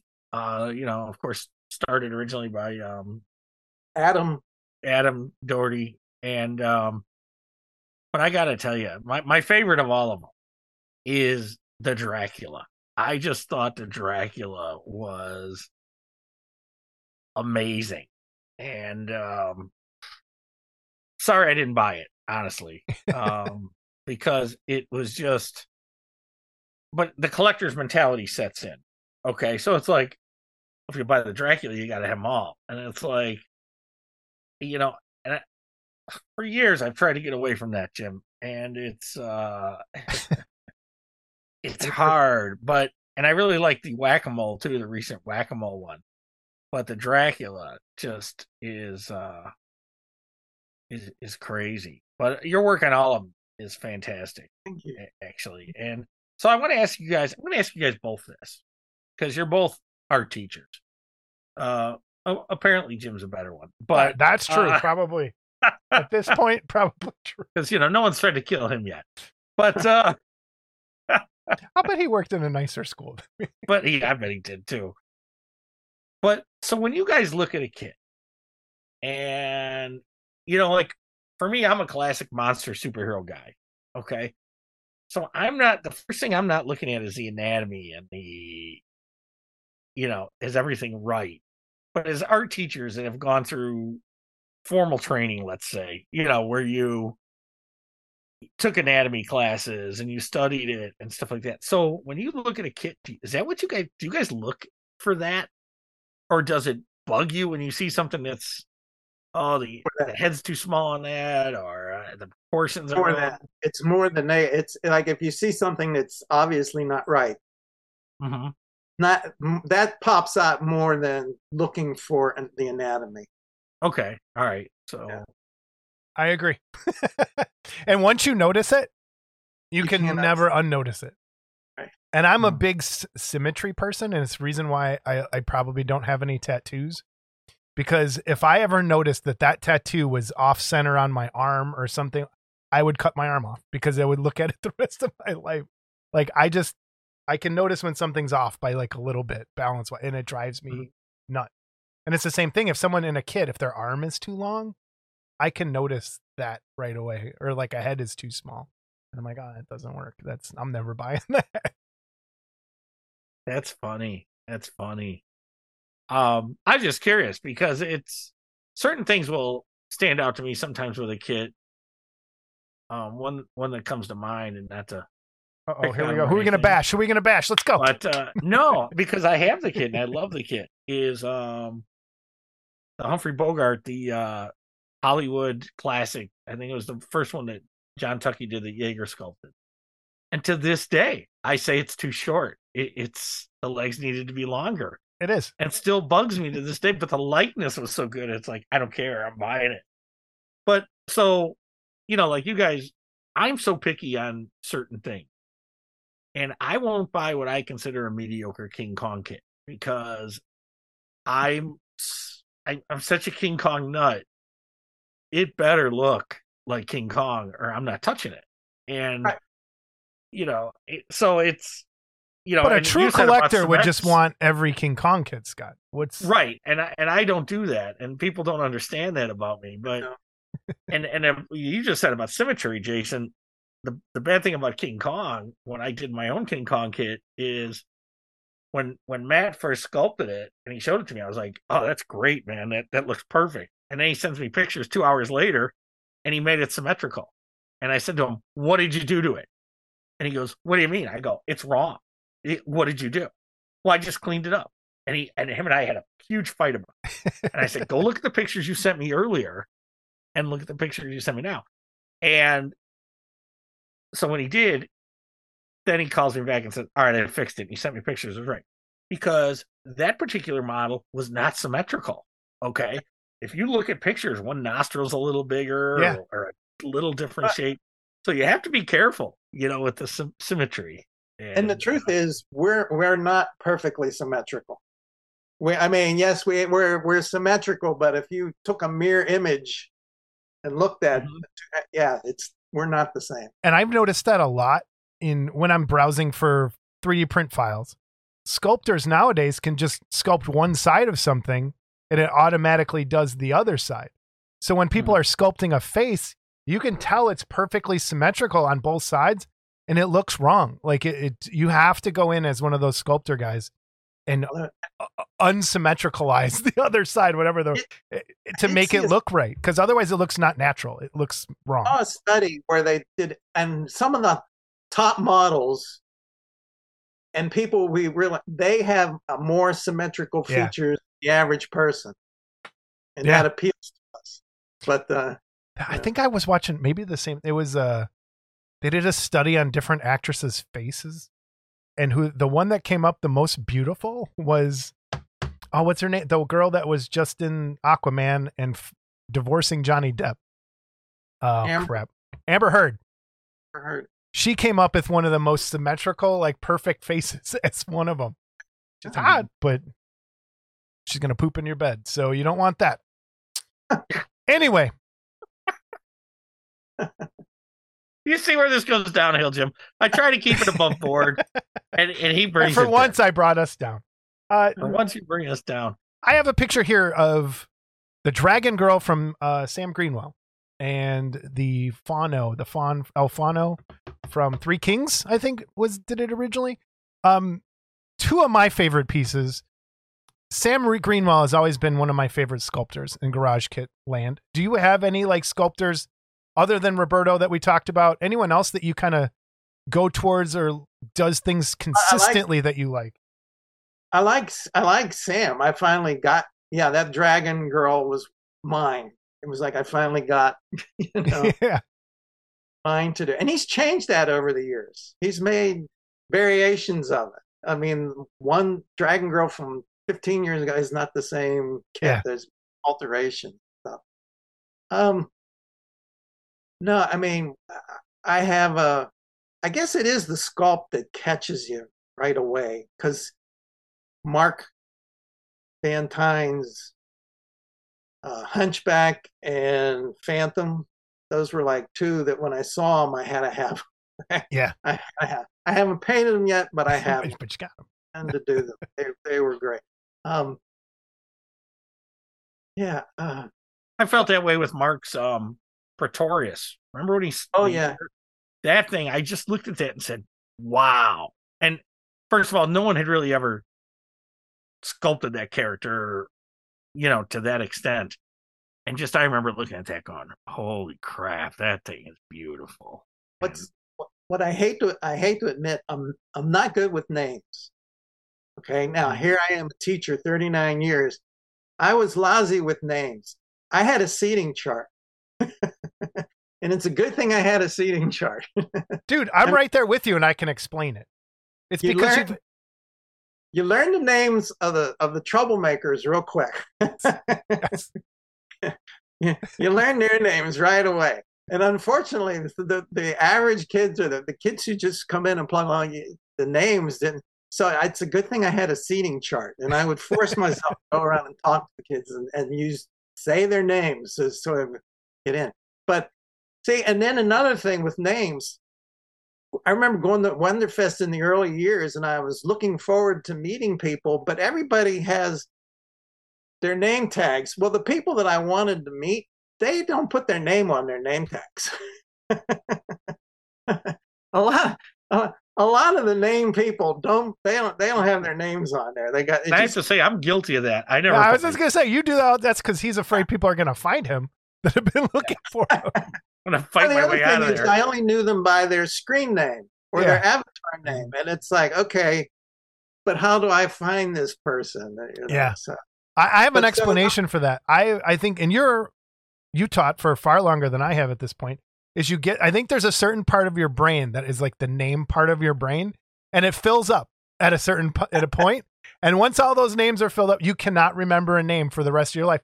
I'm the exact same way. I see kids, I'm like, oh yeah, you come over here. And I don't, and you're right. It's the bad kids you remember. And when I see them out in public, I try to remember names, but it's just. Jim, can you do third grade math? Can you do third grade math? That's what I want to know. Okay. Because he can't. All right. He's a mess. I shared my art room. I shared it with a woman, and we shared the room at the same time. It was a huge room, and she had a class on one side of the room, and I was teaching a class on the other side of the room, simultaneously in the room at the same time. Oh my God. She had her kids over there, and I had mine kids over there. I'd be on the 2D side, she'd be on the 3D side. And she, by the end of the first week, second week at the latest, she knew every kid's name. I mean, she just had this name, and she could look, she knew them, she'd name them, she'd call them out. I could never do that.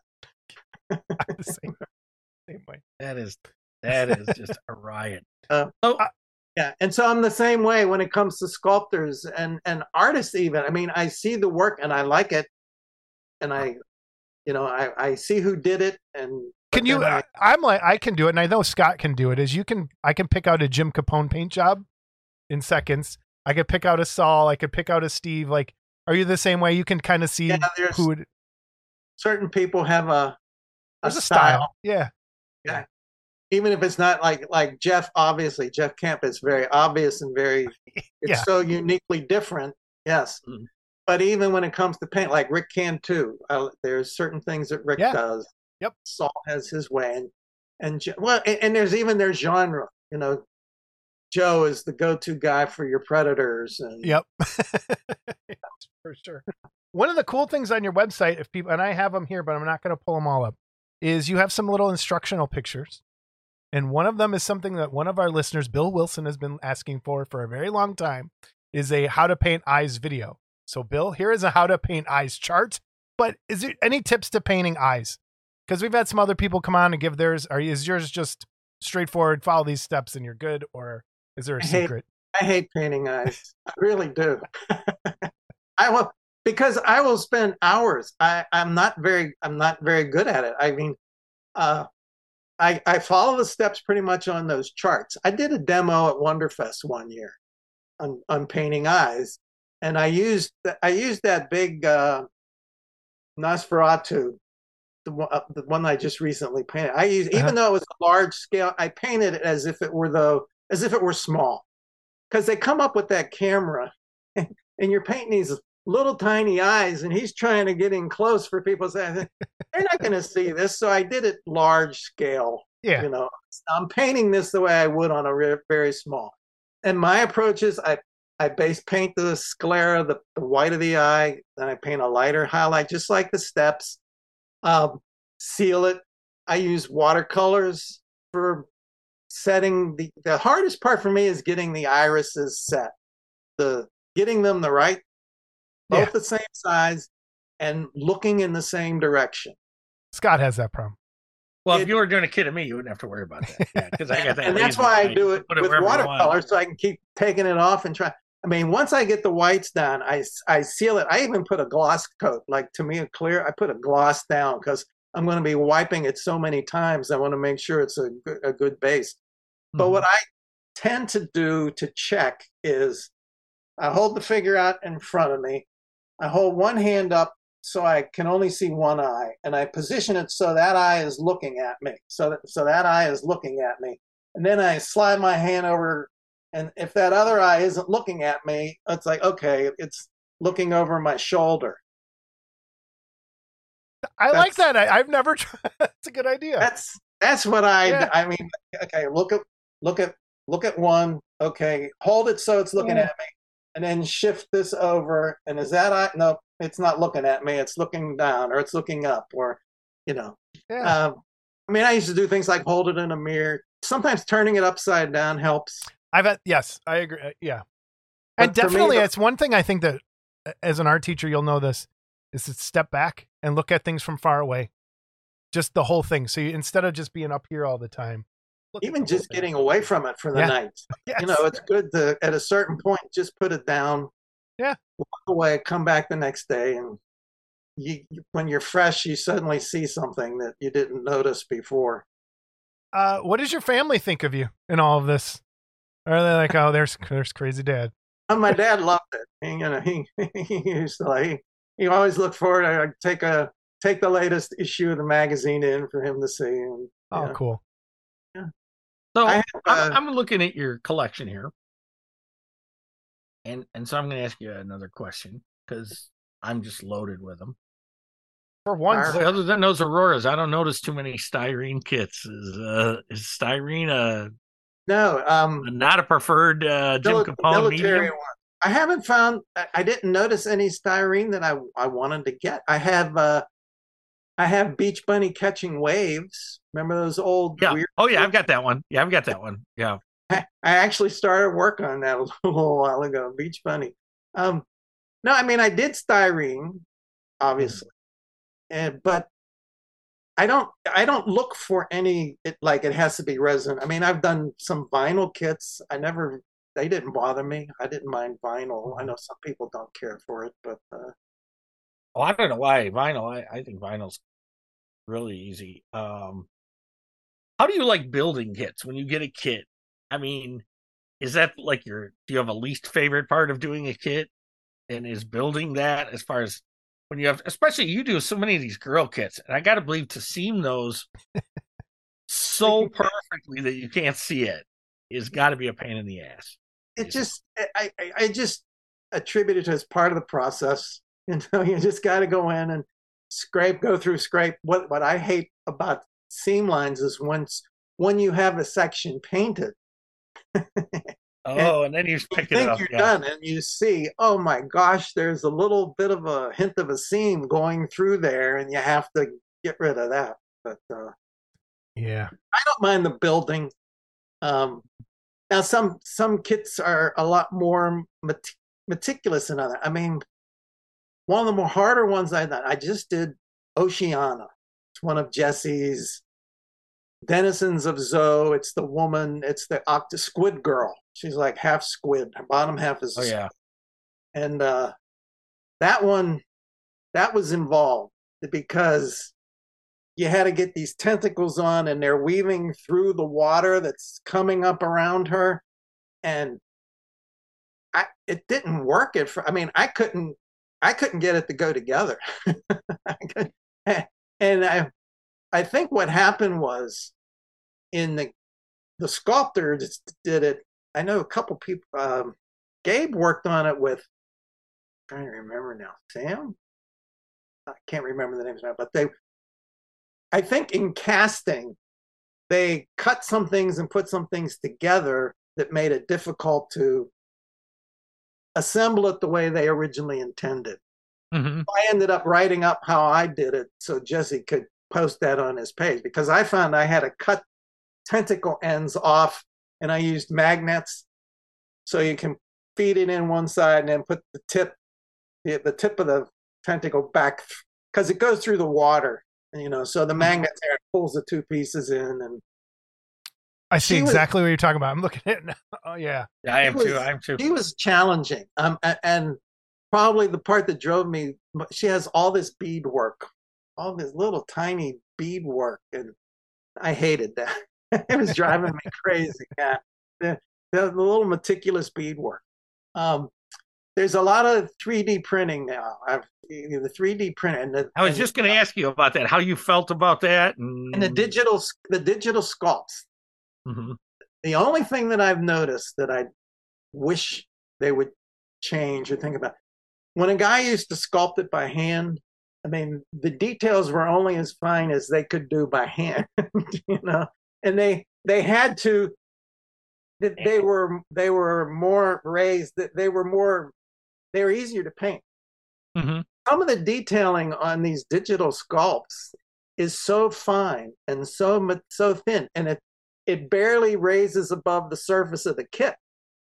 That is a nightmare to paint. I even told Jesse, it's a Superman logo. Okay, if it's a Superman logo, they feel the need to bring it off the chest. Okay, it's like my pet peeve of all the. It doesn't have to be a quarter of an inch off his chest. Thank you. Okay, I'm okay if it's raised a little. Okay, but I mean, there's some little swirling, even on the Oceana. There's some little swirling designs here and there, and boy, they are so close to the surface. Your old tricks, like just a quick dry brush, no, it doesn't work because it's so close to the surface. That's the only thing I have a Venom kit, and the eyes are like that. They're just barely raised. So, and there's not even a cutout line around them. You have to kind of almost fake it in some of the spots of what you're going to have to do. Right. I totally get what you're saying. Well, and the problem, Jim, for this is most of these guys digitally sculpting either aren't printing, okay, or if they are printing, they're not painting the damn thing. All right. Or they would do it different. And I have the same problem with superhero kits. I still have quite a collection of the old Bowen stuff. Okay. And I like the Bowen stuff because it was simple like it was in the comics, and I've covered this here before. But when you get into some of these sites now where they're sculpting these superheroes and the textures that they're putting on the costumes and stuff like that, it's beautiful. Don't get me wrong. But yeah, at some point it's too much. So I'm right there with you. I get it. They do it because they can do it. It can do it, and I understand creatively for them. That's probably great, but for somebody who's going to try and paint it, like really challenging. Well, and we run into it with printing. They don't realize the printer is only this big, whatever you've got, and so they're making these huge pieces, and they don't want to cut them, or you run into recently, and I don't care, I'll say their name. Wicked did this Dracula, this Lugosi Dracula, and you can print the cape as one piece, or you can print it in 5 pieces. But because of the texture you have on it, who the hell wants to print the 5-piece one? Because it's, it's going to be a seeming nightmare. And if you print the whole thing, he's got his arm out, he's got his arm out. So the cape drapes over the inside of his arm, like the old Janus kit. So we had a friend of ours that did print this, but now when he goes to put the arm on, you can't get it in the cape. Okay. And when you get a hold of these guys at Wicked, they said, well, just kind of force it out. Well, if you've dealt with 3D resin before, there's not a lot of give before you're going to get a snap. Okay. So it's like he's got a lot of these guys, again, they don't print, so they don't know. And I would say the same thing with the painting. They don't paint them, so they don't get it. Okay. They don't get it. And I did a couple early 3D prints, and you could really see the straps, the little layers of it, they're not so noticeable anymore. I mean, you still have to do some sanding, light sanding. I mean, some places it's just too hard. I'm not going to go in there and try and get all those little. And you hope your primer and your paint fills it in a little bit too. Which is there anything else you want to talk about? I don't know. I mean, no. Okay. I could tell you. I'm not much of a metal collector or anything like that. I did my shows, got my gold, and satisfied. That's what I did. Well, and that's what a lot of guys did, like Jason and a lot of guys. And I mean, more power to the guys that want to enter every year and gold up or whatever. And I get the kick of probably doing it the first time. I would know, but I would have to say, if I got a gold, I'd probably stop. I'd be like, yeah, okay, I'm good. That's cool. I was slow. I mean, I entered my first contest like a year 2000 or so. There was a Phantom figure model show. It was in Allentown. I remember that. Yeah, I remember that too. Yeah. Was Bob Maxwell involved with that? Was it? Yes. Okay. All right. I think they only did 1 or 2. Mm-hmm. I think they did. And I think that was the first show that I actually entered anything in. And I entered my Janus hunchback that mounted on a wall, and I made a special stand for it so I could put it on the table. And I got a silver, and Jeff Yeager was there. And yeah, he was handing out the award. So I got a silver there. I entered Chiller about that same time. I did a couple. I would go to one show just to see. Like the first time I went to Wonderfest, I just wanted to see what it was about. I had heard about it. I was getting flyers. I don't know how I got on the mailing list, but I was getting a little flyer for Wonderfest, a little booklet, because back then they actually offered the classes. I think it was part of their thing. Yeah, they did a lot more classes. They had Dave Fisher did a few classes and stuff. Yeah. Yeah. And I always wanted to do that. And here I was going to do it. They didn't do me. But I think 2000 was the first year I went down just to check it out, just to see, because I didn't want to bring stuff down and be embarrassed. I went down and saw my first show, and I thought, okay, all right, this is something to shoot for. And I didn't go the next year. I think it was like 2002. I went down and entered for the first time. I got a silver and a bronze and a couple merits. It's like, okay, I want to get a gold, and I didn't go every year, so I skipped. And it was like 2004, and I took the Guardian of Gotham. It was a Batman, and and I added some background to it. And again, I used some train pieces. I remember this piece. Keep going. I remember. I added that, and I was fortunate enough. I got a gold for that, and I also got the best in the category, best comic thing that year. So I thought, that's great. Okay, I can do it. And I thought, well, I wanted to see if it was a fluke. So I entered the show again the next time, and it was a superhero. It was a Supergirl, Girl of Steel. It was Jaren Studios. It was a large figure Supergirl, and I got my second gold with that. And I said, okay, that's good. I'm satisfied. Yeah. Plus, and I noticed the S is raised a little bit more on her chest than it should be too. So I'm just. And apparently he later on he took it off because of copywriters. He got it. They had to take the S off, and they made it separate or something. Oh wow!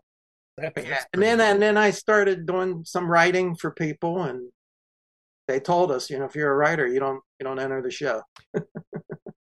I could ask Jim a quick question here, because I'm going through this gallery of superheroes. That's one of the reasons why I stayed out of the contest for a very long time too. And you've got this Hulk here that you did with the mailbox. Oh, Scott, are you going to ask what I was going to ask? And I noticed the gums are pink. I noticed the gums are painted wrong. No, let me get to the picture. Hang on. See, Jim. Now, him and I go back and forth about this all the time. Let me get there. All right, I got it. Okay, go ahead. Okay. All right. And he says the gum should be green, and I say the gum should be pink. In his mouth. And because Jim Capone is a better known painter than you, I'm going to say Jim's right. Okay. Now that's a kid. I was thrilled to paint that one. I thought he was a different looking Hulk. I kind of like the face. Mm-hmm. I really liked it. So that's the cool thing about Hulk kits is everyone finds a way to kind of make them all look different. Their faces look different in a lot of them.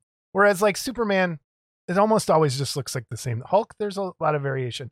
Scott and I have had this argument for when some hack tells you that you painted the gums wrong. The gums should never be pink on a Hulk kit ever.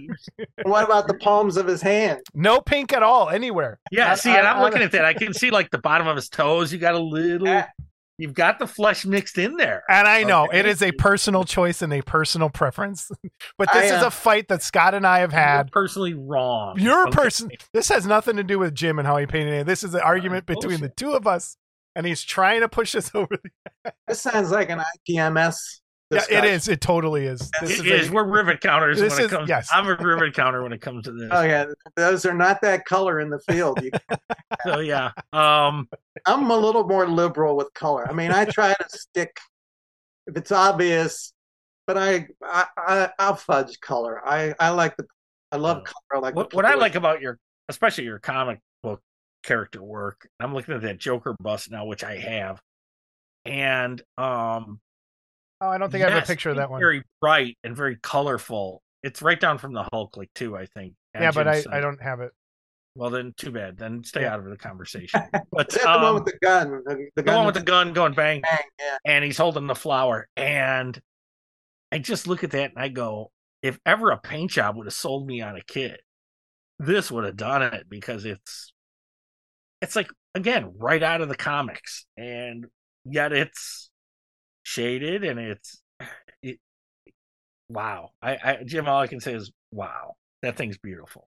So it's. I pulled these, and they couldn't be more different, and I put them next to each other for a reason, because your blending on both of them is immaculate, and it's the Grinch and the fire girl from Jesse. I don't know the name, where she's coming out of the lava. Oh boy. Oh, Hakira. There you go. And you have the blends, like, just in her dress is very beautiful, and just the Grinch's, where it goes from where the light is hitting his nose to the darker greens. I think it is if people need to understand, like, light and how to blend something really well, look at this Grinch picture, because it's a perfect example of changing that green from light to dark. And it pops so well. And then in the lava, the dragon coming out of the lava, how did you do that? That was, well, they were all transparent resin. So again, I think I used the Tamiya clears on it, like transparent red and transparent yellow and orange. I think I used that on those, with an over thing of some of Jesse's color to keep it legal. Yeah. But then I for the dragon, I wanted you to see the dragon head a little better, and I used some slightly more opaque colors. Okay, cool. Just a little bit, and just kind of highlighted with some opaque, so that popped out a little more. Yeah, very cool. All right. I have one thing to ask Jim. One more thing I got to ask Jim. All right, one more. Jason doesn't know about this at all. Uh-oh. But I've seen it firsthand, so I'm amazed. So I've been helped Jesse tear down and been there when Jesse's tearing down. And Jesse pulls out these boxes that he puts his built-ups in that Jim Jim's laughing, that Jim has fabricated. Okay. And it's amazing. It's like an engineering feat. We could have Jim on just talking how he boxes a kit, because it flaps open and every spot's got a spot.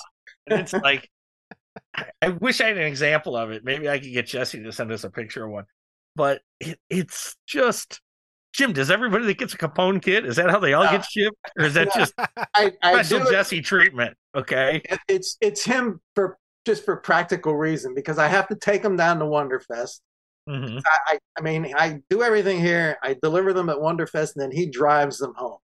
So I made the boxes so they could be packed in and transported without any problems. There's not a lot of peanuts or anything. They just fit in their little spaces, and yeah. Well, it's all foam, right? Isn't it all cut out foam? It's corrugated cardboard, and I built the original box, and then I started building little smaller cubby areas, and then I use some foam for the leg to rest in, and the arm, the head to rest in, and support Jason, it. It's amazing. I gotta see this. It's amazing. It sounds like good retirement projects. He has said it a couple times. He said, you should do a demo on this. It's like, well, thank you. A demo on how to box packing. Too hard. All right, we're gonna have to leave it there. I want anything else you want to, for people that are you painting commissions still, or are you just kind of? I'm really winding down. Okay. I mean, if there's a unique one that really catches my eye, I might all right. do it. So if someone wants to get a hold of you to, if they have a great unique kit they want painted that they think they could tease you with, what's the best way to get a hold of you?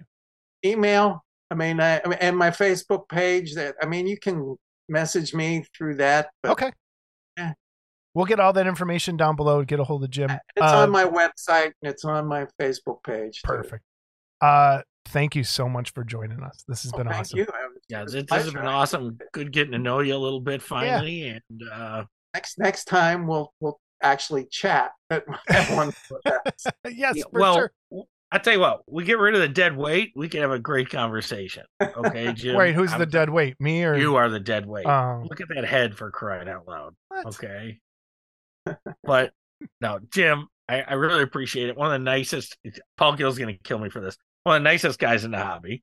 One of the humblest guys in the hobby, and probably one of the, if not the best garage kit painter out there, in my opinion. So it's. Thank you. You know, and again, another thing is, for those of you, and again, the reason you don't, it's not Jim Capone everywhere is because I don't think Jim's got that ego that, a lot of guys have. And man, more power to you, Jim, because you just fly under that radar like me. And good Jason. Look at Jason, huh? What? I'm just waiting for the lightning to take out all the equipment. But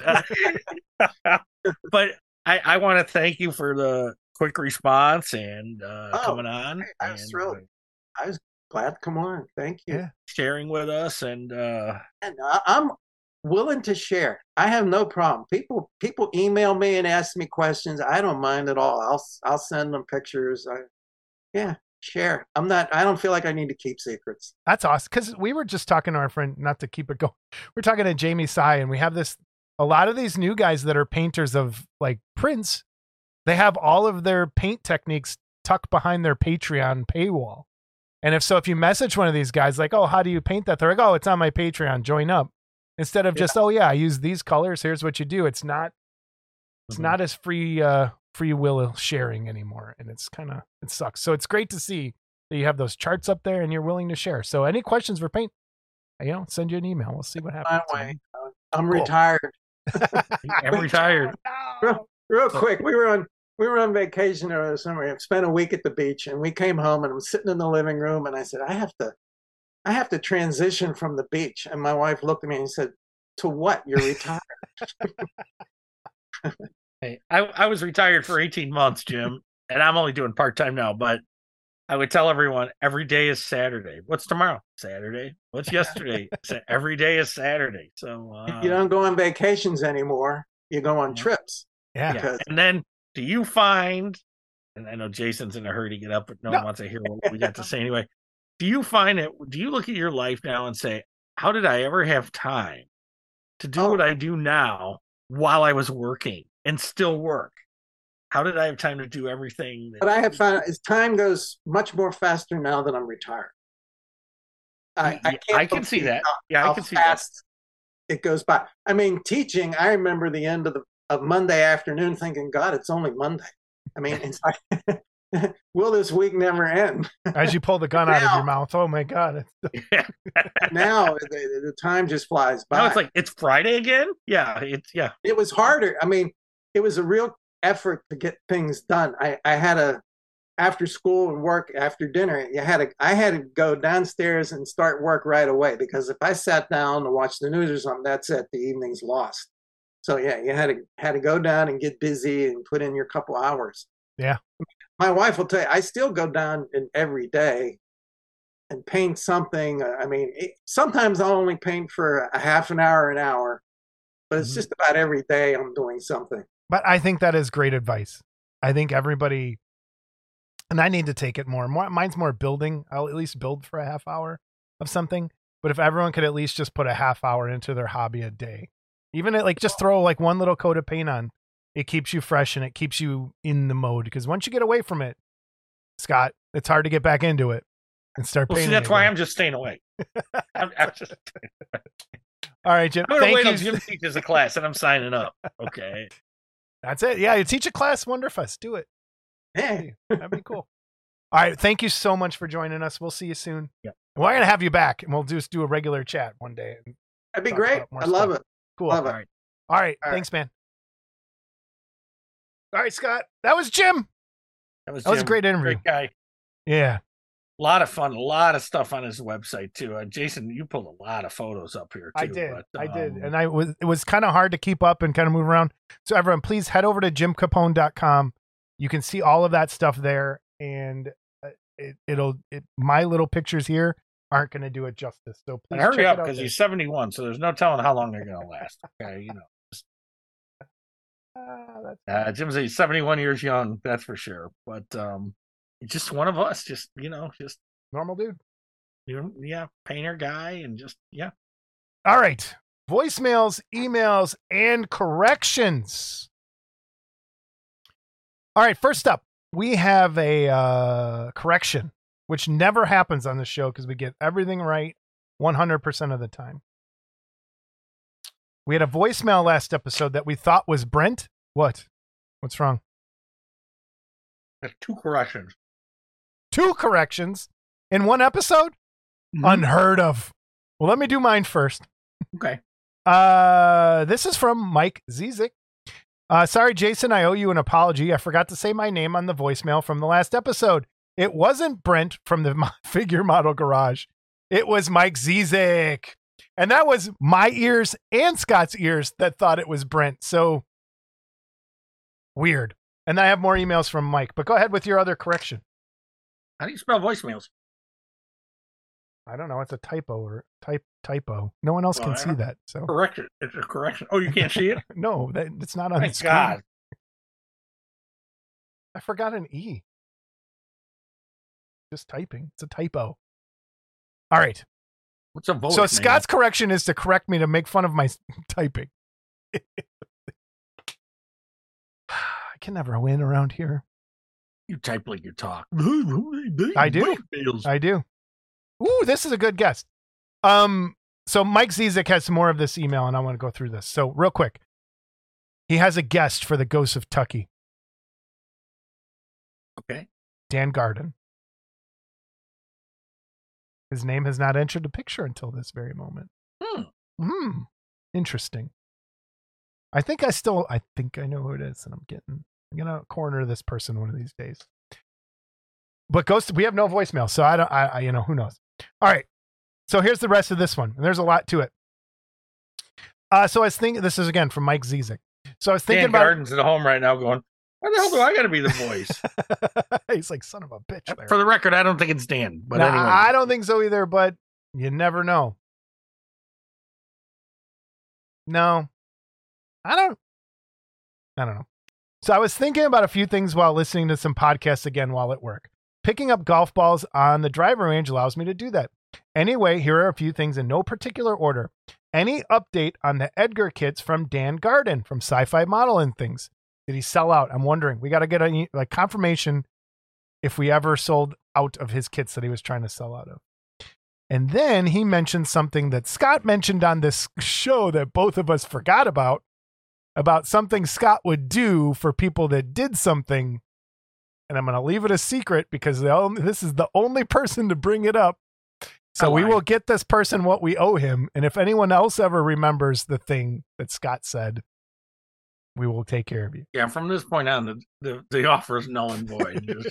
Yeah. So we'll leave it at that. Mike, I need your size. All right. The spreadsheet above might be a way to help people with Grail kits and their search. Maybe put it on the show notes so people can download the link and access it for future reference and add any updates. So I'm going to put a link in the show notes and I think this will be hosted over on Mike's Gmail account. It is a list where you can put in Grail kits that you're looking for. So if you're looking for it, you put it in there. And if someone has it, they can see it on the sheet, get your contact info if they're willing to sell it to you. It's a little Grail list that'll keep going. So it's a Google Doc that'll just keep running, and I'll have that in the comments below. I made it so everyone can edit and access it with the link. If it needs to be tweaked, feel free to do it or let me know and he can edit it. Or if this is a shitty idea, you have my permission to ignore it. I think it's a good idea. So we're going to put it up there. I'll also put it on a link on Discord for people that are trying to find it. After getting a few busts from Mark Worthling, I was blown away by the molding and casting. Best cast ever, remember? Yeah. I wonder if he would be able to film a segment for the show where he discusses the design, concept, sculpt, acquisition, molding, casting, and packaging. This could be a part 2 to Jesse Garcia's presentation. I may have suggested something like this earlier, but I cannot remember now. It would also help to explain why kits cost what they do, by comparison to a styrene kit, which are produced by the thousands. Plus, it would be cool as shit to see the process. I had mentioned it to him, and he was open to it if it could be worked out. Sorry for the lengthy email. I'll get it. I get on a roll sometimes. Have a great Thanksgiving. Take time to rest and recharge the batteries for the pre-Christmas push. Aren't we still waiting on another video from Mark Worthling? We're waiting on a video from you. What's the other video we're waiting on from Mark Worthling? You know what? Don't turn this on me. I don't know. I think he was supposed to get interviews or something somewhere. Oh, okay. But no, I think that's a good idea. And it would be a good sequel interview. Like the casting process. Worthling would be nothing if it wasn't for Or you know what? We'll have you do a casting process video. And I'll come over there and film it. Well, I do actually have some you have something to cast? I do have some stuff I have to mold too. So you know what? We'll do that. They won't be as good as Worthling's castings, but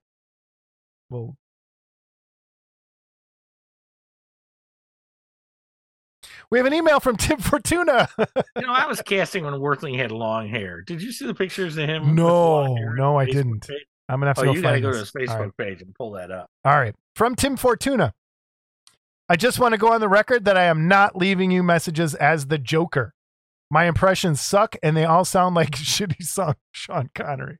The person alluding to check out my plumbing knows I am a plumber, which isn't a secret, so I'm guessing it's someone from the clubhouse.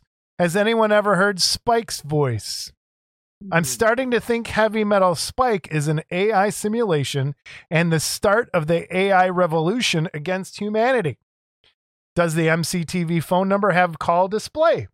Might get an area code from it. Thank you, gents, for everything you do. Tim and Jason, watch Terrified. I know you haven't yet. It's on Shudder. And his second movie, Where Evil Lurks, just came out. I will check those out. It does not show their phone number. It is caller blocked. Like, I think you can go and block your ID call thing on there. So all of those have the number blocked. So we don't know where they're coming from. It could be coming from heaven or hell, depending on where we're at.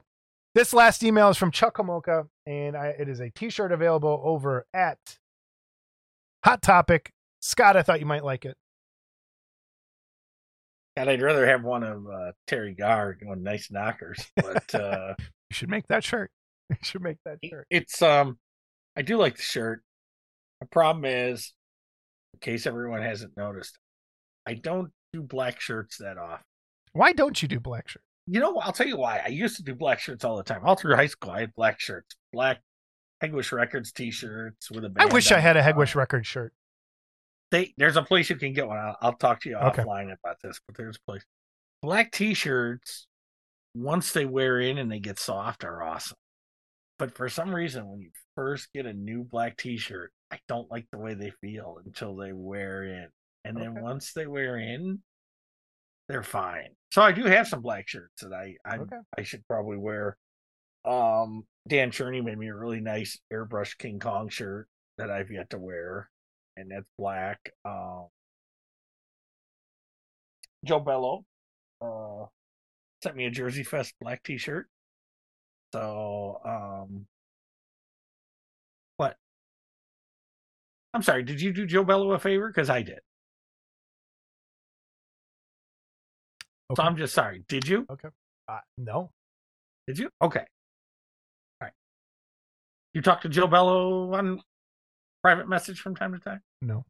Okay. I do. So stop with your, you got birthday gifts from Horvath. Did I say anything? Yes. Okay. I made Horvath. Yeah, okay? yeah. See, all right. That's the show this week, everybody. We're ending there. We'll see you next time on Model Club TV. And then don't forget our live show December 30th. Some cool guests are going to show up, some cool giveaways. We'll see if we can wreck this holiday season. Let's see if we can wreck the internet. Yeah. So many people tuned into Model Club TV. Yeah. All right. Have a great week, everybody. We'll talk to you next time on Model Club TV.